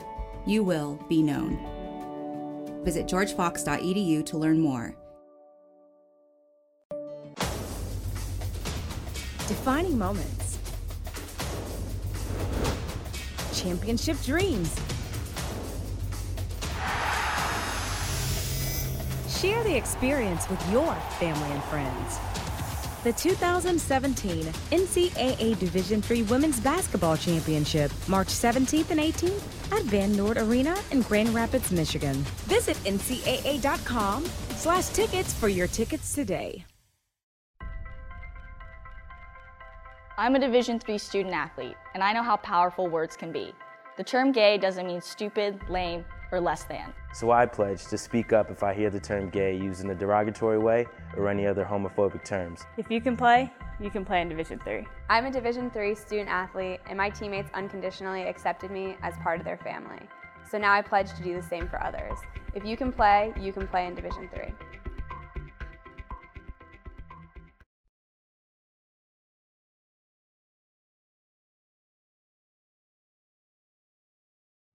Hello, my name is Dave McHugh, and I am the creator and host of a video podcast called Hoopsville. And this is our studio. Hoopsville is the only show of its kind. We focus on Division III basketball and are currently in the midst of our 14th season on the air. When we started in 2000, none of this existed.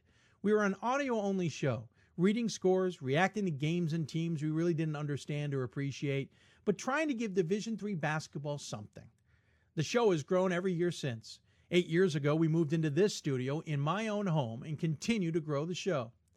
The once-a-week show has become a twice-a-week show. It's now 2 hours minimum a show, with a 12-hour marathon program, NCAA tournament selection special, which usually lasts 6 hours, a bracket breakdown special that usually lasts a few more hours, and other specials throughout the season. And the show is now a must-watch in Division III basketball. We also take this show on the road. We've been to 16 consecutive Division III men's basketball Final Fours, along with a women's Final Four and both Division III championship games at Division I sites, 2013 in Atlanta for the men and last season in Indianapolis for the women. The men's championship weekend coverage has expanded the last 3 years to live pregame and postgame coverage courtside for each of the semifinals and the championships, just as if we were a major television network courtside or on the field of a major championship. We also travel to schools and conferences around the country, even doing the show live on location. Earlier this season, we were on the court at Roanoke College and their brand new facility right after the men's team had played a conference game. We've been able to do much of this thanks to contributions from people like yourself. Whether you're a fan of Division III, have a son or daughter who plays or coaches in the division, maybe you're an alum of a Division III program, you might be a coach yourself, or you simply appreciate our efforts to shine a light on a division and the student athletes in it. Did you know Division III is the largest division in the NCAA? There are 441 schools who play women's basketball, 426 who play men's, but they only get a small percentage of the media's attention. These student athletes don't get athletic scholarships to play basketball. They play because they love the game and are good enough to play in college. Only 6% of high school athletes play any sport collegiately. Less than 4% play basketball on the collegiate level in any division. Majority of those choose Division III. That's why we're passionate about covering these teams and shining a spotlight on their successes as well. This isn't our job, but we treat it like it is. We want to make the teams, coaches, student athletes, fans, and even the schools themselves feel like someone cares about the effort they're putting in each day, even if the school isn't going to end up with a championship.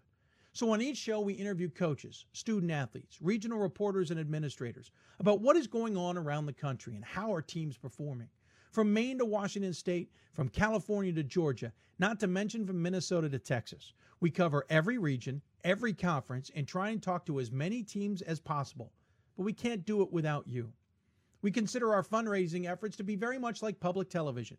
This show is for you, and whatever you are able to donate allows us to keep doing the show.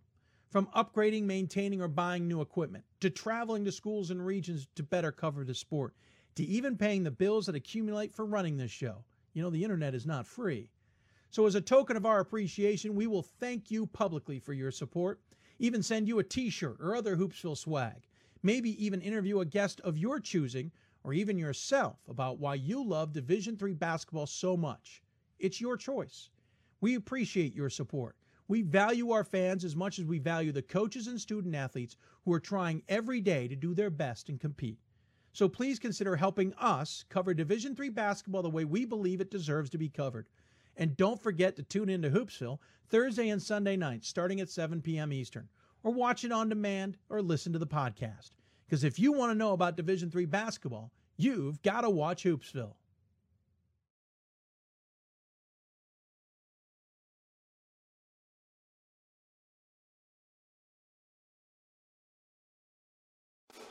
College basketball lives in Kansas City at the College Basketball Experience at Sprint Center.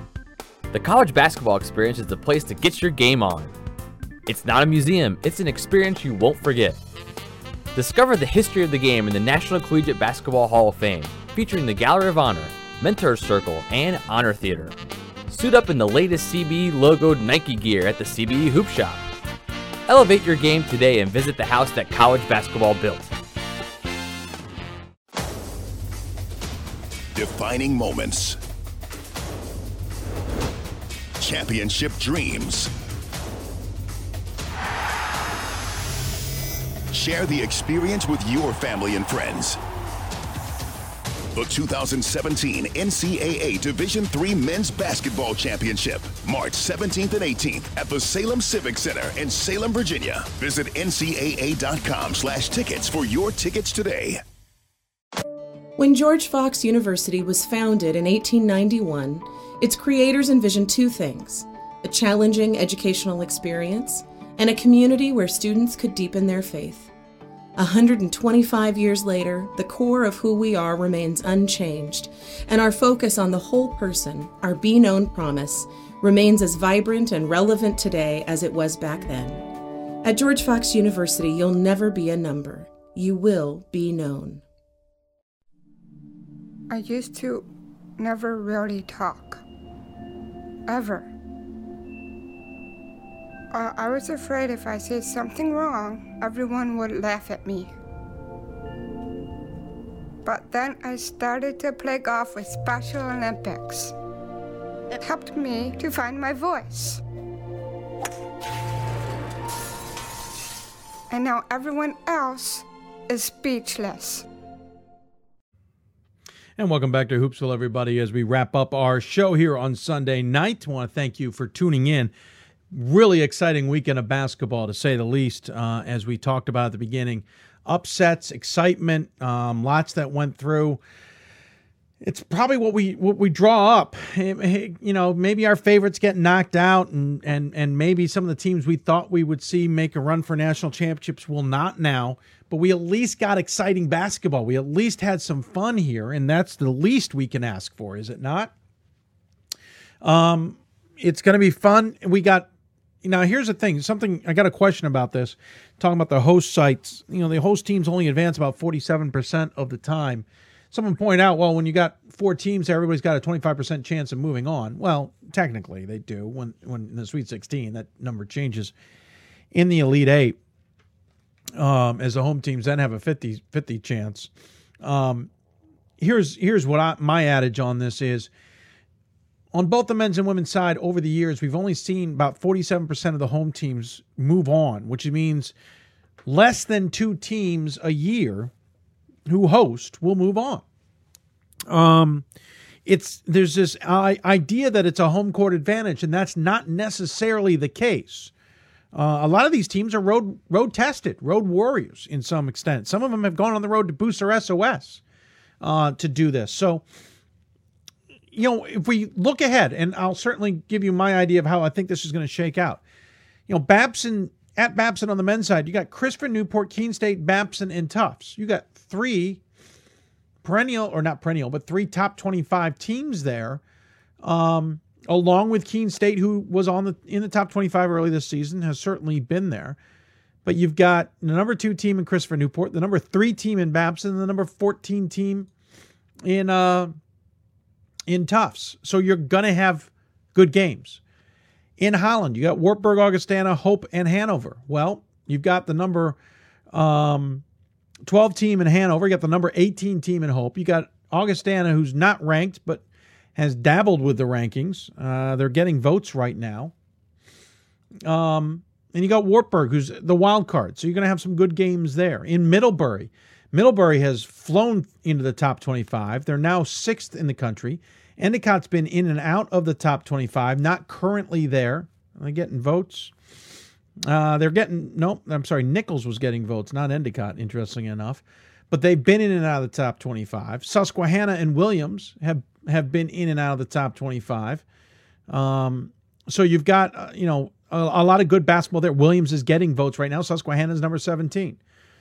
And then at Marietta, you've got the number 1 team in the country in Whitman. You got Hardin-Simmons, who's not in the top 25, but has been getting votes, mainly because I've been voting for them, so I know they're getting votes. You've got Marietta, who was number 1 at one point, or at least in the top 10 at one point. Now they're top 5. Now they're top 7. And you got Rochester, who was up in the top 5 at one point. Currently, they are 13. What I'm getting at is you've got a lot of good teams, so anybody can come out of these. And being at home is not an advantage necessarily. At Marietta, it's going to be a huge advantage just because the crowd. So you would think, but 2 teams are going to play without the crowd, and then they're going to get the crowd the second game if Marietta gets past the first time. Last to the NCAA tournament second day at Marietta, after they got knocked out of the first round, there were 20 people total in that gym, not counting the teams. So there's another point of view. If you knock out the host, things get a little bit easier. So, it's hard sometimes to be the host. And Christopher Newport talked about it last year, how being on the road might have been a blessing because they weren't distracted. Tickets and hosting duties and changes to their schedule and adjusting to blah, blah, blah, blah, blah. There's hosting things taking place that can cause, distractions. Amherst, Babson, Mass Dartmouth, New Paltz on the women's side. Well, you got Cinderellas in Dartmouth and New Paltz, so one of them is going to go on to Elite 8. How great is that story? You got the number 1 team in Amherst on the women's side, and you got a Babson team, who I don't even think definitely wasn't in the top 25, may not even been getting any votes. So in theory, Amherst should move on. Ohio Northern on the women, Ohio Northern, Geneseo, Christopher Newport, and Hope. I believe all 4 of them are in the top 25. Geneseo comes in at 20th. You've got Ohio Northern at 5. You got Christopher Newport at 10. And you got Hope at 18. So that's a heck of a bracket that's going to take place at Ohio Northern. Wash U, Oshkosh, Scranton, and Tufts. Another nice mix. Wash U's 9. Tufts is fallen to 14. Or I'm sorry, I'm looking at the men's side. Wash U's 9. Tufts is 4. I apologize. Scranton and Oshkosh. Scranton is 17. Oshkosh is 13. So 2 of your pods are all top 25s. And then in the upper corner, St. Thomas, Marymount, Whitman, and Trinity. Marymount just fell out of the top 25. St. Thomas is number 2. Whitman has been in and out, but they're 16, and Trinity is number 7. So except for the Amherst pod, these are some pretty good ones. I don't think you're going to see a lot of hosts getting out. I'll give my predictions on Thursday, but it's something to keep in mind. By the way, got this email earlier about Amherst and just how good they are at home. This Amherst fan says the record at Lafrac since Coach Gromacki took 2007, including home hosting, is an incredible 165-2. Amherst, out of 167 games, has lost 2 at home since Gromacki took over. For the beginning of the record-setting 121 consecutive home wins, which began January 30th, 29, no record included hosting games to is 141-1 to date. And since 2007, their home record when they host is 28-0. Only 2 losses at home in 10 years, both of them by a point. Think about that for a minute. For Amherst, think about that.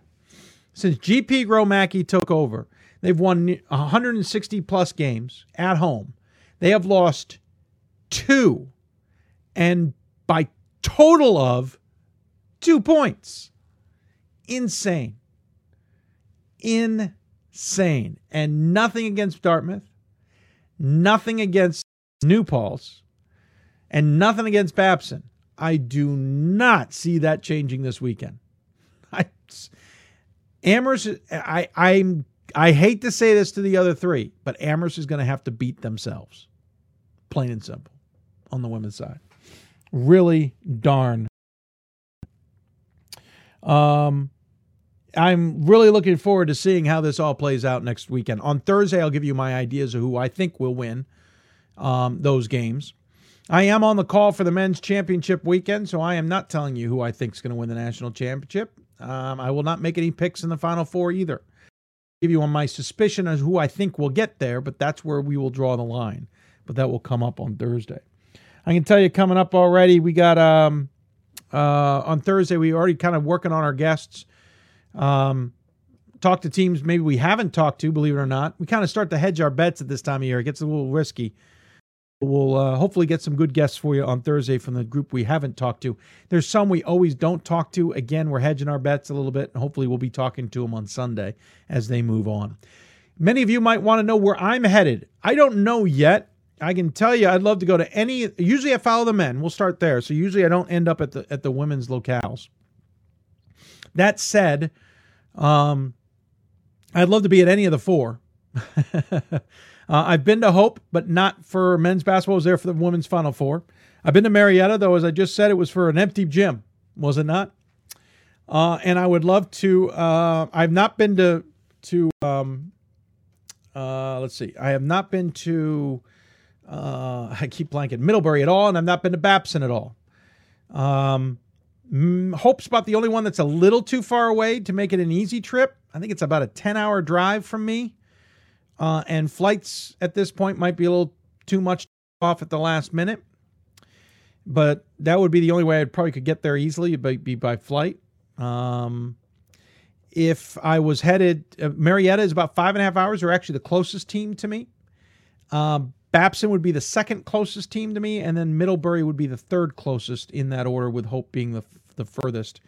And I'd love to be at any of those 3 locations. I've been to Marietta, but I'd love to be in Marietta when Marietta's playing. That'd be the first thing. Second of all, I would love to see, I saw Hardin-Simmons in Vegas. I would love to see Whitman in person. Haven't seen them in a number of years. And again, I saw them in Vegas. And of course, on the other side of that pod is Rochester. And I've seen Rochester in person as well. So if I was talking about teams I have seen in person, none of those 4 qualify because I saw Marietta in person earlier this year. So I've seen those 4 in some capacity, 2 of them just this season. May not be as inclined. Doesn't mean I might not go. I'm just the what ifs. Middlebury, I saw in person a few years ago. Endicott, never seen in person. Susquehanna, I've seen in person. Saw them at McDaniel this year. And Williams, I've seen, but it's been a few years. It was when they were the runner-up in the national championship. But again, I have not been to Pepin, and that might be kind of cool. If we talk about Holland, just in case, haven't seen Wartburg. I've seen Wartburg way back in the day. I've seen Augustana in person. I've not seen Hope, I don't think, in person in a long time. And Hanover, I haven't seen since the Vegas Classic a few years back either. So that would be kind of fun.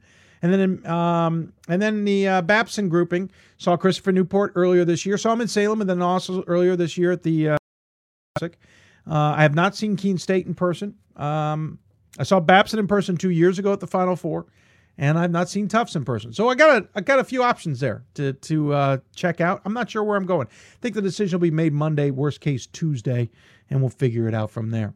Reminder, we'll be back on the air Thursday, 7 o'clock Eastern, then Sunday, 7 o'clock Eastern. I do want to remind you of the Hoopsville campaign. We extended it to end early next week, or this coming week, and that will be it. We can't extend it anymore. We've got a day left on this thing. We're 68% of the way to a goal. We kind of had a nice little run there last week, and then it kind of fizzled out. Please consider donating to the Hoopsville fundraiser. It will end hell or high water coming up tomorrow night, Monday night. I believe the deadline is midnight Pacific time on Monday, so it's actually a minute before midnight on Pacific time. So 2:59 in the morning on the East Coast. You can get a T-shirt. You can even dictate who we're going to have as a guest on here. It's important to us. Right now, we're a few $100s away from how much we raised last year, but our goal is higher than that. So please help us, 68% of the way to the goal. We'd love to finish off or at least come as close as we can to it. Your donations mean a lot to us. We got a donation just a short time ago. I do want to mention that individual. Mike Blaine, thank you so much for your donation. Means a lot. We got a donation a couple of days ago from David Aronowitz. Thank you for your donation, sir. Very kind of you. And the rest we mentioned. So please consider donating. We'd really appreciate it. It helps us stay on the air. It helps us pay a bill. This production computer's got to go in the shop. It's probably going to go, it may go as early as Monday, despite the fact I wouldn't mind holding on to the end of the season. I might have to get it in on Monday and get it taken care of. It struggled during the whip around shows. Speaking of the whip, if you liked them, please let us know. We'd love to hear what you thought of them, ways we can improve. It was our first chance to do it, and we know we have some kinks to work out. We hope we can maybe improve them down the road. So let us know. We'd be fascinated to hear your thoughts on if you watched the Whip Around and what your thoughts on the Whip Around show were. We'd appreciate it. Last chance for questions. I know I got another one I wanted to go check out in just a moment, so bear with me. Here we go. Sean sends us an email. He says, sorry for tuning in late. I apologize if you covered these two questions about the men's bracket. Sean, let's take it on and see what it is. Who's the biggest surprise to you the team's still in? Well, I think you can certainly start with Keene on just the fact, but I guess we can't really be surprised, should we, that they're still playing. But Wartburg would probably be the biggest surprise. I think that's an easy one. There's a lot of teams I thought might lose early on, but I don't think we expected Wartburg to score, outscore their two top 10 opponents by 59. Beating Benedictine 92-66 and then beating River Falls 76-43 was not on the board. So I think Wartburg's my biggest surprise. I'm certainly surprised Endicott is into the second round. I thought they'd get past Salisbury, and if not, they'd have trouble with Newman, but they didn't see Newman, and they had, a low-scoring affair with Salisbury, 71-66, and then just blew the doors off of Nichols 75. So certainly impressed that they're there. Otherwise, I'm not overly surprised. I think Augustana had just as good a chance as anybody else to get out of their pod. Whitewater, Augustana, and St. Thomas, two of the former champs in Whitewater and St. Thomas, and Augustana got past both of them. But again, I thought it was a pick'em coming out of that group anyway. I'm pleased with Hope. I thought Wash U would come out of that, but I'm not shocked that Hope has come out of that. So Wartburg would probably be the answer. What do you think of Augustana's chances of making the Final Four? Sean, to be honest with you, I think they can maybe get past Wartburg if Wartburg cools off, but then they're going to have a beast of a game in Hope or Hanover. But considering the big boys have been knocked out, and those being Wash U and River Falls, I think Augustana's chances are increasingly higher than have increased to being far higher than they were when we started this weekend. If they had to face River or Wash U was still in this thing, I don't think their chances would have been as good. But I certainly think they're much better now. I think it'd be extremely ironic for Augustana to get back to the championship weekend this year after missing out last year. I think that would be an incredible story that they had finally got in despite missing it the year we all thought they'd be in the national championship game and 2 years after being in the championship game. So I'm pretty impressed. I think they got a good chance. I think that pot is wide open now. Now it's at Hope, and that is going to be the drawback. Hope's student body doesn't go on spring break yet, so the place should be hopping. They could fill it with 3,500, though the way they have to spread out the tickets, it's not necessarily going to happen. But Hope Hanover should be a fascinating game. Wartburg Augustana, going to be a good game too, but how's going to be the question. So I think Augustana's got a pretty solid chance. We'll see. Trust me, their chances are far better than they were at the beginning of this tournament. I'll say that much for sure. I want to see where this other question was. Oh, has Whitman impressed? Watched Claremont Mudd Scripps versus Whitman game. It was my either team this season. How has Whitman looked in your opinion? Has Whitman impressed you thus far? Whitman worries me, actually. I got him as my number one. It's a unanimous number one pick. They're undefeated, and I felt that they deserved to be number one. The problem is they worry me, and they worry me greatly. And I know Whitman fans are going to roll their eyes at this, but I worried this about Salisbury. I've worried about this other teams. They tend to play to their opponent. Now, I know that's not necessarily fair with the Rhodes game. Rhodes plays a bit of their own version of the system. And Rhodes went up-tempo and certainly got them into a game. And they're comfortable going up-tempo. And they eventually won that game 111-98. The problem with Scripps was Whitman was not in control of that game until midway through the second half. And I felt, as good as Claremont Mudd Scripps was playing, Whitman should have been in control the whole time. I felt like they let Claremont Mudd Scripps control the tempo for too long. And then they were boneheaded down the stretch. I mean, a technical foul on a breakaway by Claremont Mudd Scripps. You've got the lead to give the ball, on the free throw line to shoot, and I think got the ball back. It's just dumb. And I worry Whitman's on the edge. And Coach Bridgeland almost lost it on Saturday. I mean, he did lose it on Saturday, but he nearly cost his team. Halfway through the first half, he doesn't like some idea what it was, mainly because the camera angles were changing constantly, but that's a whole nother conversation. And he was going after an official who clearly was giving Bridgeland leash. The ref closest to Eric was trying to shut him down, trying to calm him down, and Eric was ignoring the guy. And the guy gave him a couple minutes, and then finally he had enough of Eric basically going at the ref, coming back, going at the ref, coming back, going at the ref, coming back, and blew the whistle. Eric continued and nearly drew a second. I mean, I don't know many officials that wouldn't have blown a second time for a second tee. If it hadn't been the second round, it probably would have been gone. He cannot do that in the tournament if his team's going to get to Salem. Plain and simple. They're going to face probably the toughest competition outside of Whitworth this weekend. You look at their schedule. They played Texas Lutheran. Okay. Whitworth. They did play Marietta. And they're obviously going to Marietta. They beat Marietta by a point. They're going to Marietta. They're going to play Hardin-Simmons and then Rochester Marietta. This is the toughest weekend Whitman has had all season because nothing against the Marietta win. They had Kings on the other side. This weekend. The coaching staff has to remain cool. The players have got to step up. Whitman plays to their opponents too often. And they cannot do that here. Nathaniel Jack, forward inside for Hardin-Simmons, and some other players are going to cause some matchup issues. If they get past them, Marietta, and Marietta's improved from what they saw in the early part or late part of December. Or they've got Rochester, who's got one of the best guards in the game, and Sam Boris-Smith, plus some good compliments.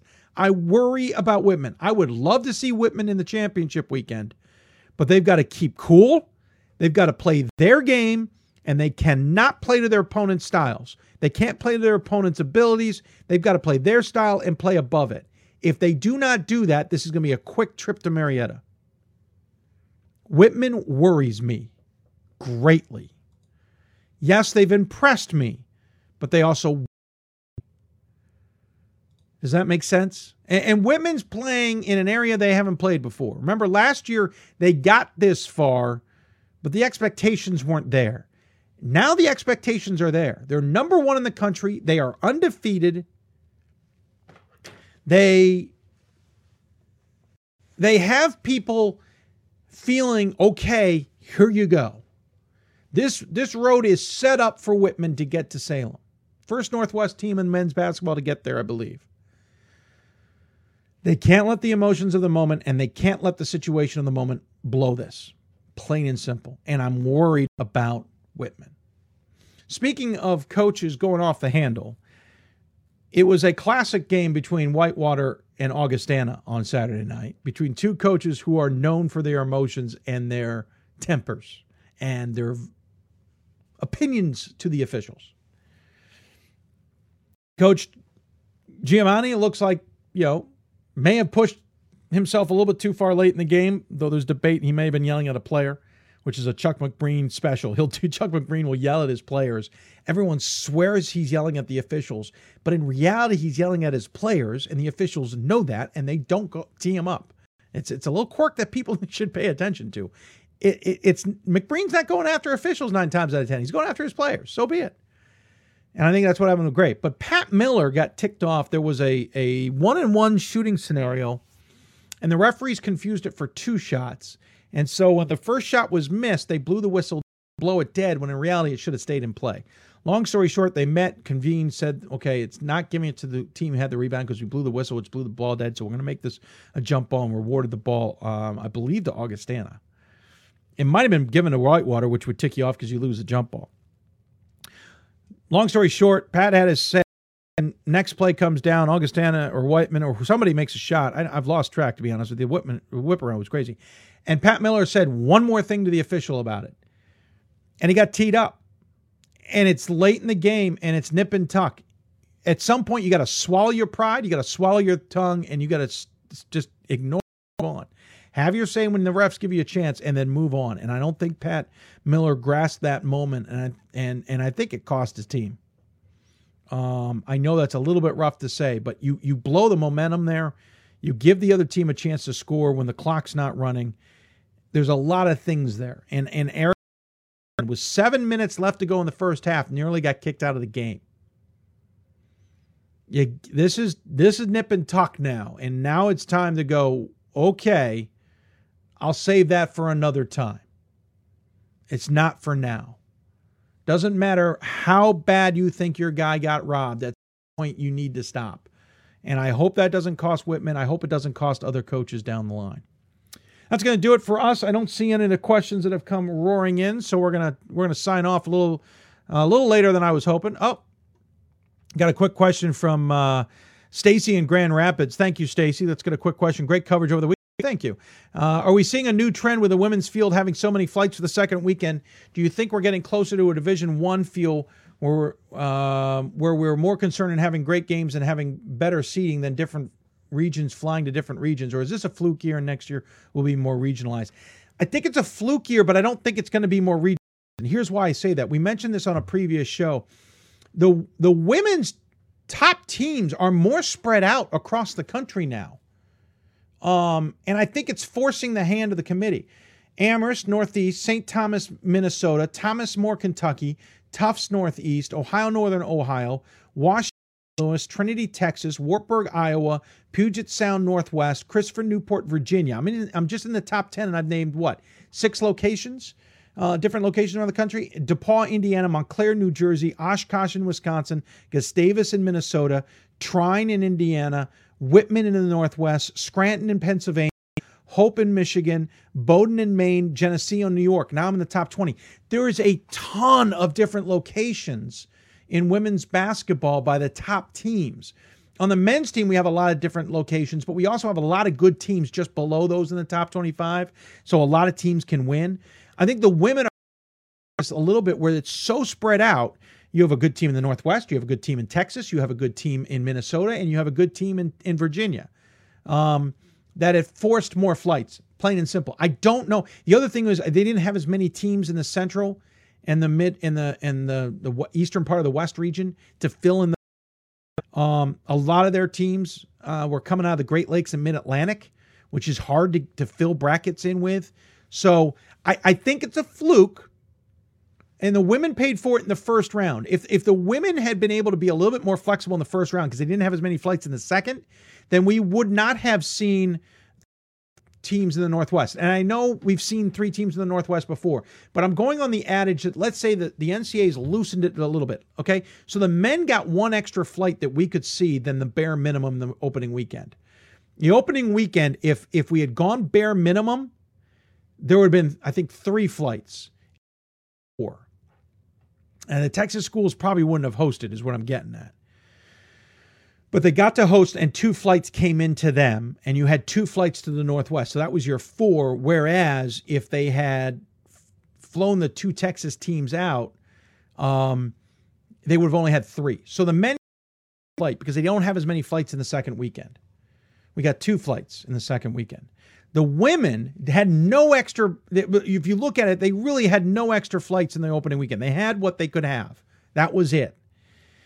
And as a result, they have more weekend because they knew that was coming. I don't think, there was only one way I think we saw the bracket could have been done where you swapped a pot out for somewhere else and would have reduced the flights in the women's bracket by 1.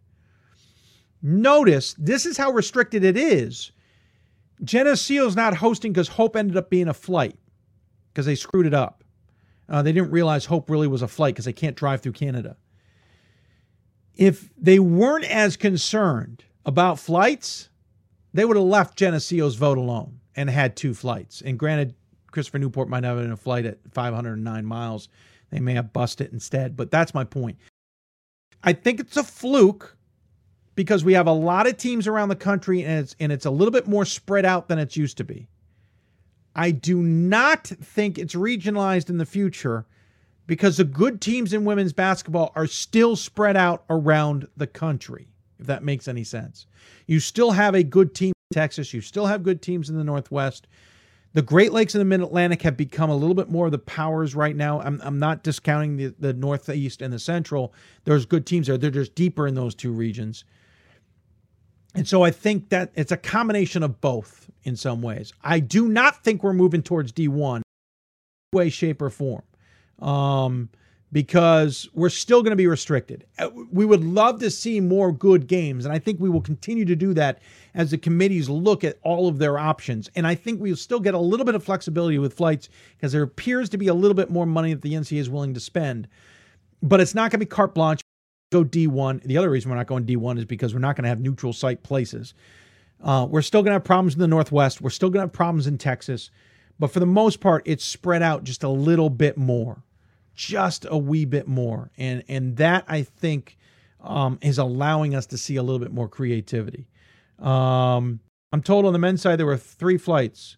Whitman, Hardin-Simmons, Christopher Newport. You're right. I apologize. I said 2 flights. There are 3 flights. I forgot Christopher Newport's flying to Boston. So 3 flights. But on the women's side, I think it's 6 flights. There's 3 going to St. Thomas. Technically, Christopher Newport going to Ohio Northern. At least that's 4. Let me quickly look at the women's bracket to make sure I'm right there. Well, we avoided some flights. I know that with some upsets. Amherst has no flights. Tufts. And we have 2 flights to St. Louis. So we have 1, 2, 3, 4, 5, 6 on the women's side. And again, you might be able to move 1 pod and reduce that to 5. I just don't see it any other way. Trying to wrap this show up. I got one more question from Sean. Let's see. Oh, I age big time watching my team play Squeakers. Do you age watching the games? No, because I don't have a dog in the race. I don't tend to age watching games. I certainly enjoy it. We probably should have had a camera separate on us while we were dipping into games and not on air. we were having a blast in this studio during the whip around. I don't age during games anymore. I think I age when I'm rooting on my team, and I don't have a team in the race. I haven't had a team in the chase for a very long time, and so it doesn't affect me. I think I would. I'm a Cubs fan, so I aged last season for sure. I aged during the NLCS, and I aged during the World Series. So in those cases, yes, but otherwise, no. I don't tend to age as a fan or as a media member or anything of the like. I enjoy it. I really do. I've aged this season, but probably for other reasons. I'm definitely a little bit more tired this season, but probably for other reasons than because of games, if that makes any sense. That's going to do it for us. We're going to sign off. I want to thank everybody for tuning in and sending us their questions. Really appreciate you taking the time. We'll be back here Thursday night, 7 o'clock Eastern time. Already working on our guest list, but follow us on Twitter to find out what else is, who else we'll have on the show. At D3 Hoopsville. Of course, follow us on Instagram. We promote it on show day there as well. At there as well in the hashtag Hoopsville. Going to take off. Thank you so much for tuning in, everybody. Hope you enjoyed the show. We certainly did. We hope you enjoyed the programming over the weekend as well. If you got any more questions, you know how to get a hold of us. We'll be back here Thursday night, 7 o'clock. We'll find out where we're headed. Follow me on Twitter to find out where I'm headed. And we'll be back here Sunday night as well. Don't forget, City of Salem, hosts of the Men's Championship Weekend. We hope you'll join us there. We'll be doing plenty of coverage there, including our pregame and postgame shows. We hope you'll take the time to join us and enjoy the experience like we do. If you don't plan to go to the men's, go to the women's in Grand Rapids. Should be a good time there as well. That's going to do it. Thank you for tuning in, everybody. Hope you enjoyed it. And thanks to, of course, their sports information staffs as well, but especially want to thank Jamie Seward of SUNY New Paltz Women, Ashley Rogers of Marymount Women, Ryan Kane, Keene State's Men, and Dick Peth of Wartburg's Men for joining us on the show. Also, thanks to the sports information staffs as well. You've been listening to Hoops Hope, presented by D3Hoops.com from the WB ABC studios. Thanks to D3Hoops.com, the Women's Basketball Coaches Association, National Association of Basketball Coaches, City of Salem, and George Fox University for their support of Hoopsville. Also want to thank you for your support and a donation. One more day to get your donations in on the Hoopsville fundraiser for this year, and maybe even get a t-shirt and some swag from us. Thank you for those who have donated. We appreciate it. We'll see you back here on Thursday night. Good night, everybody.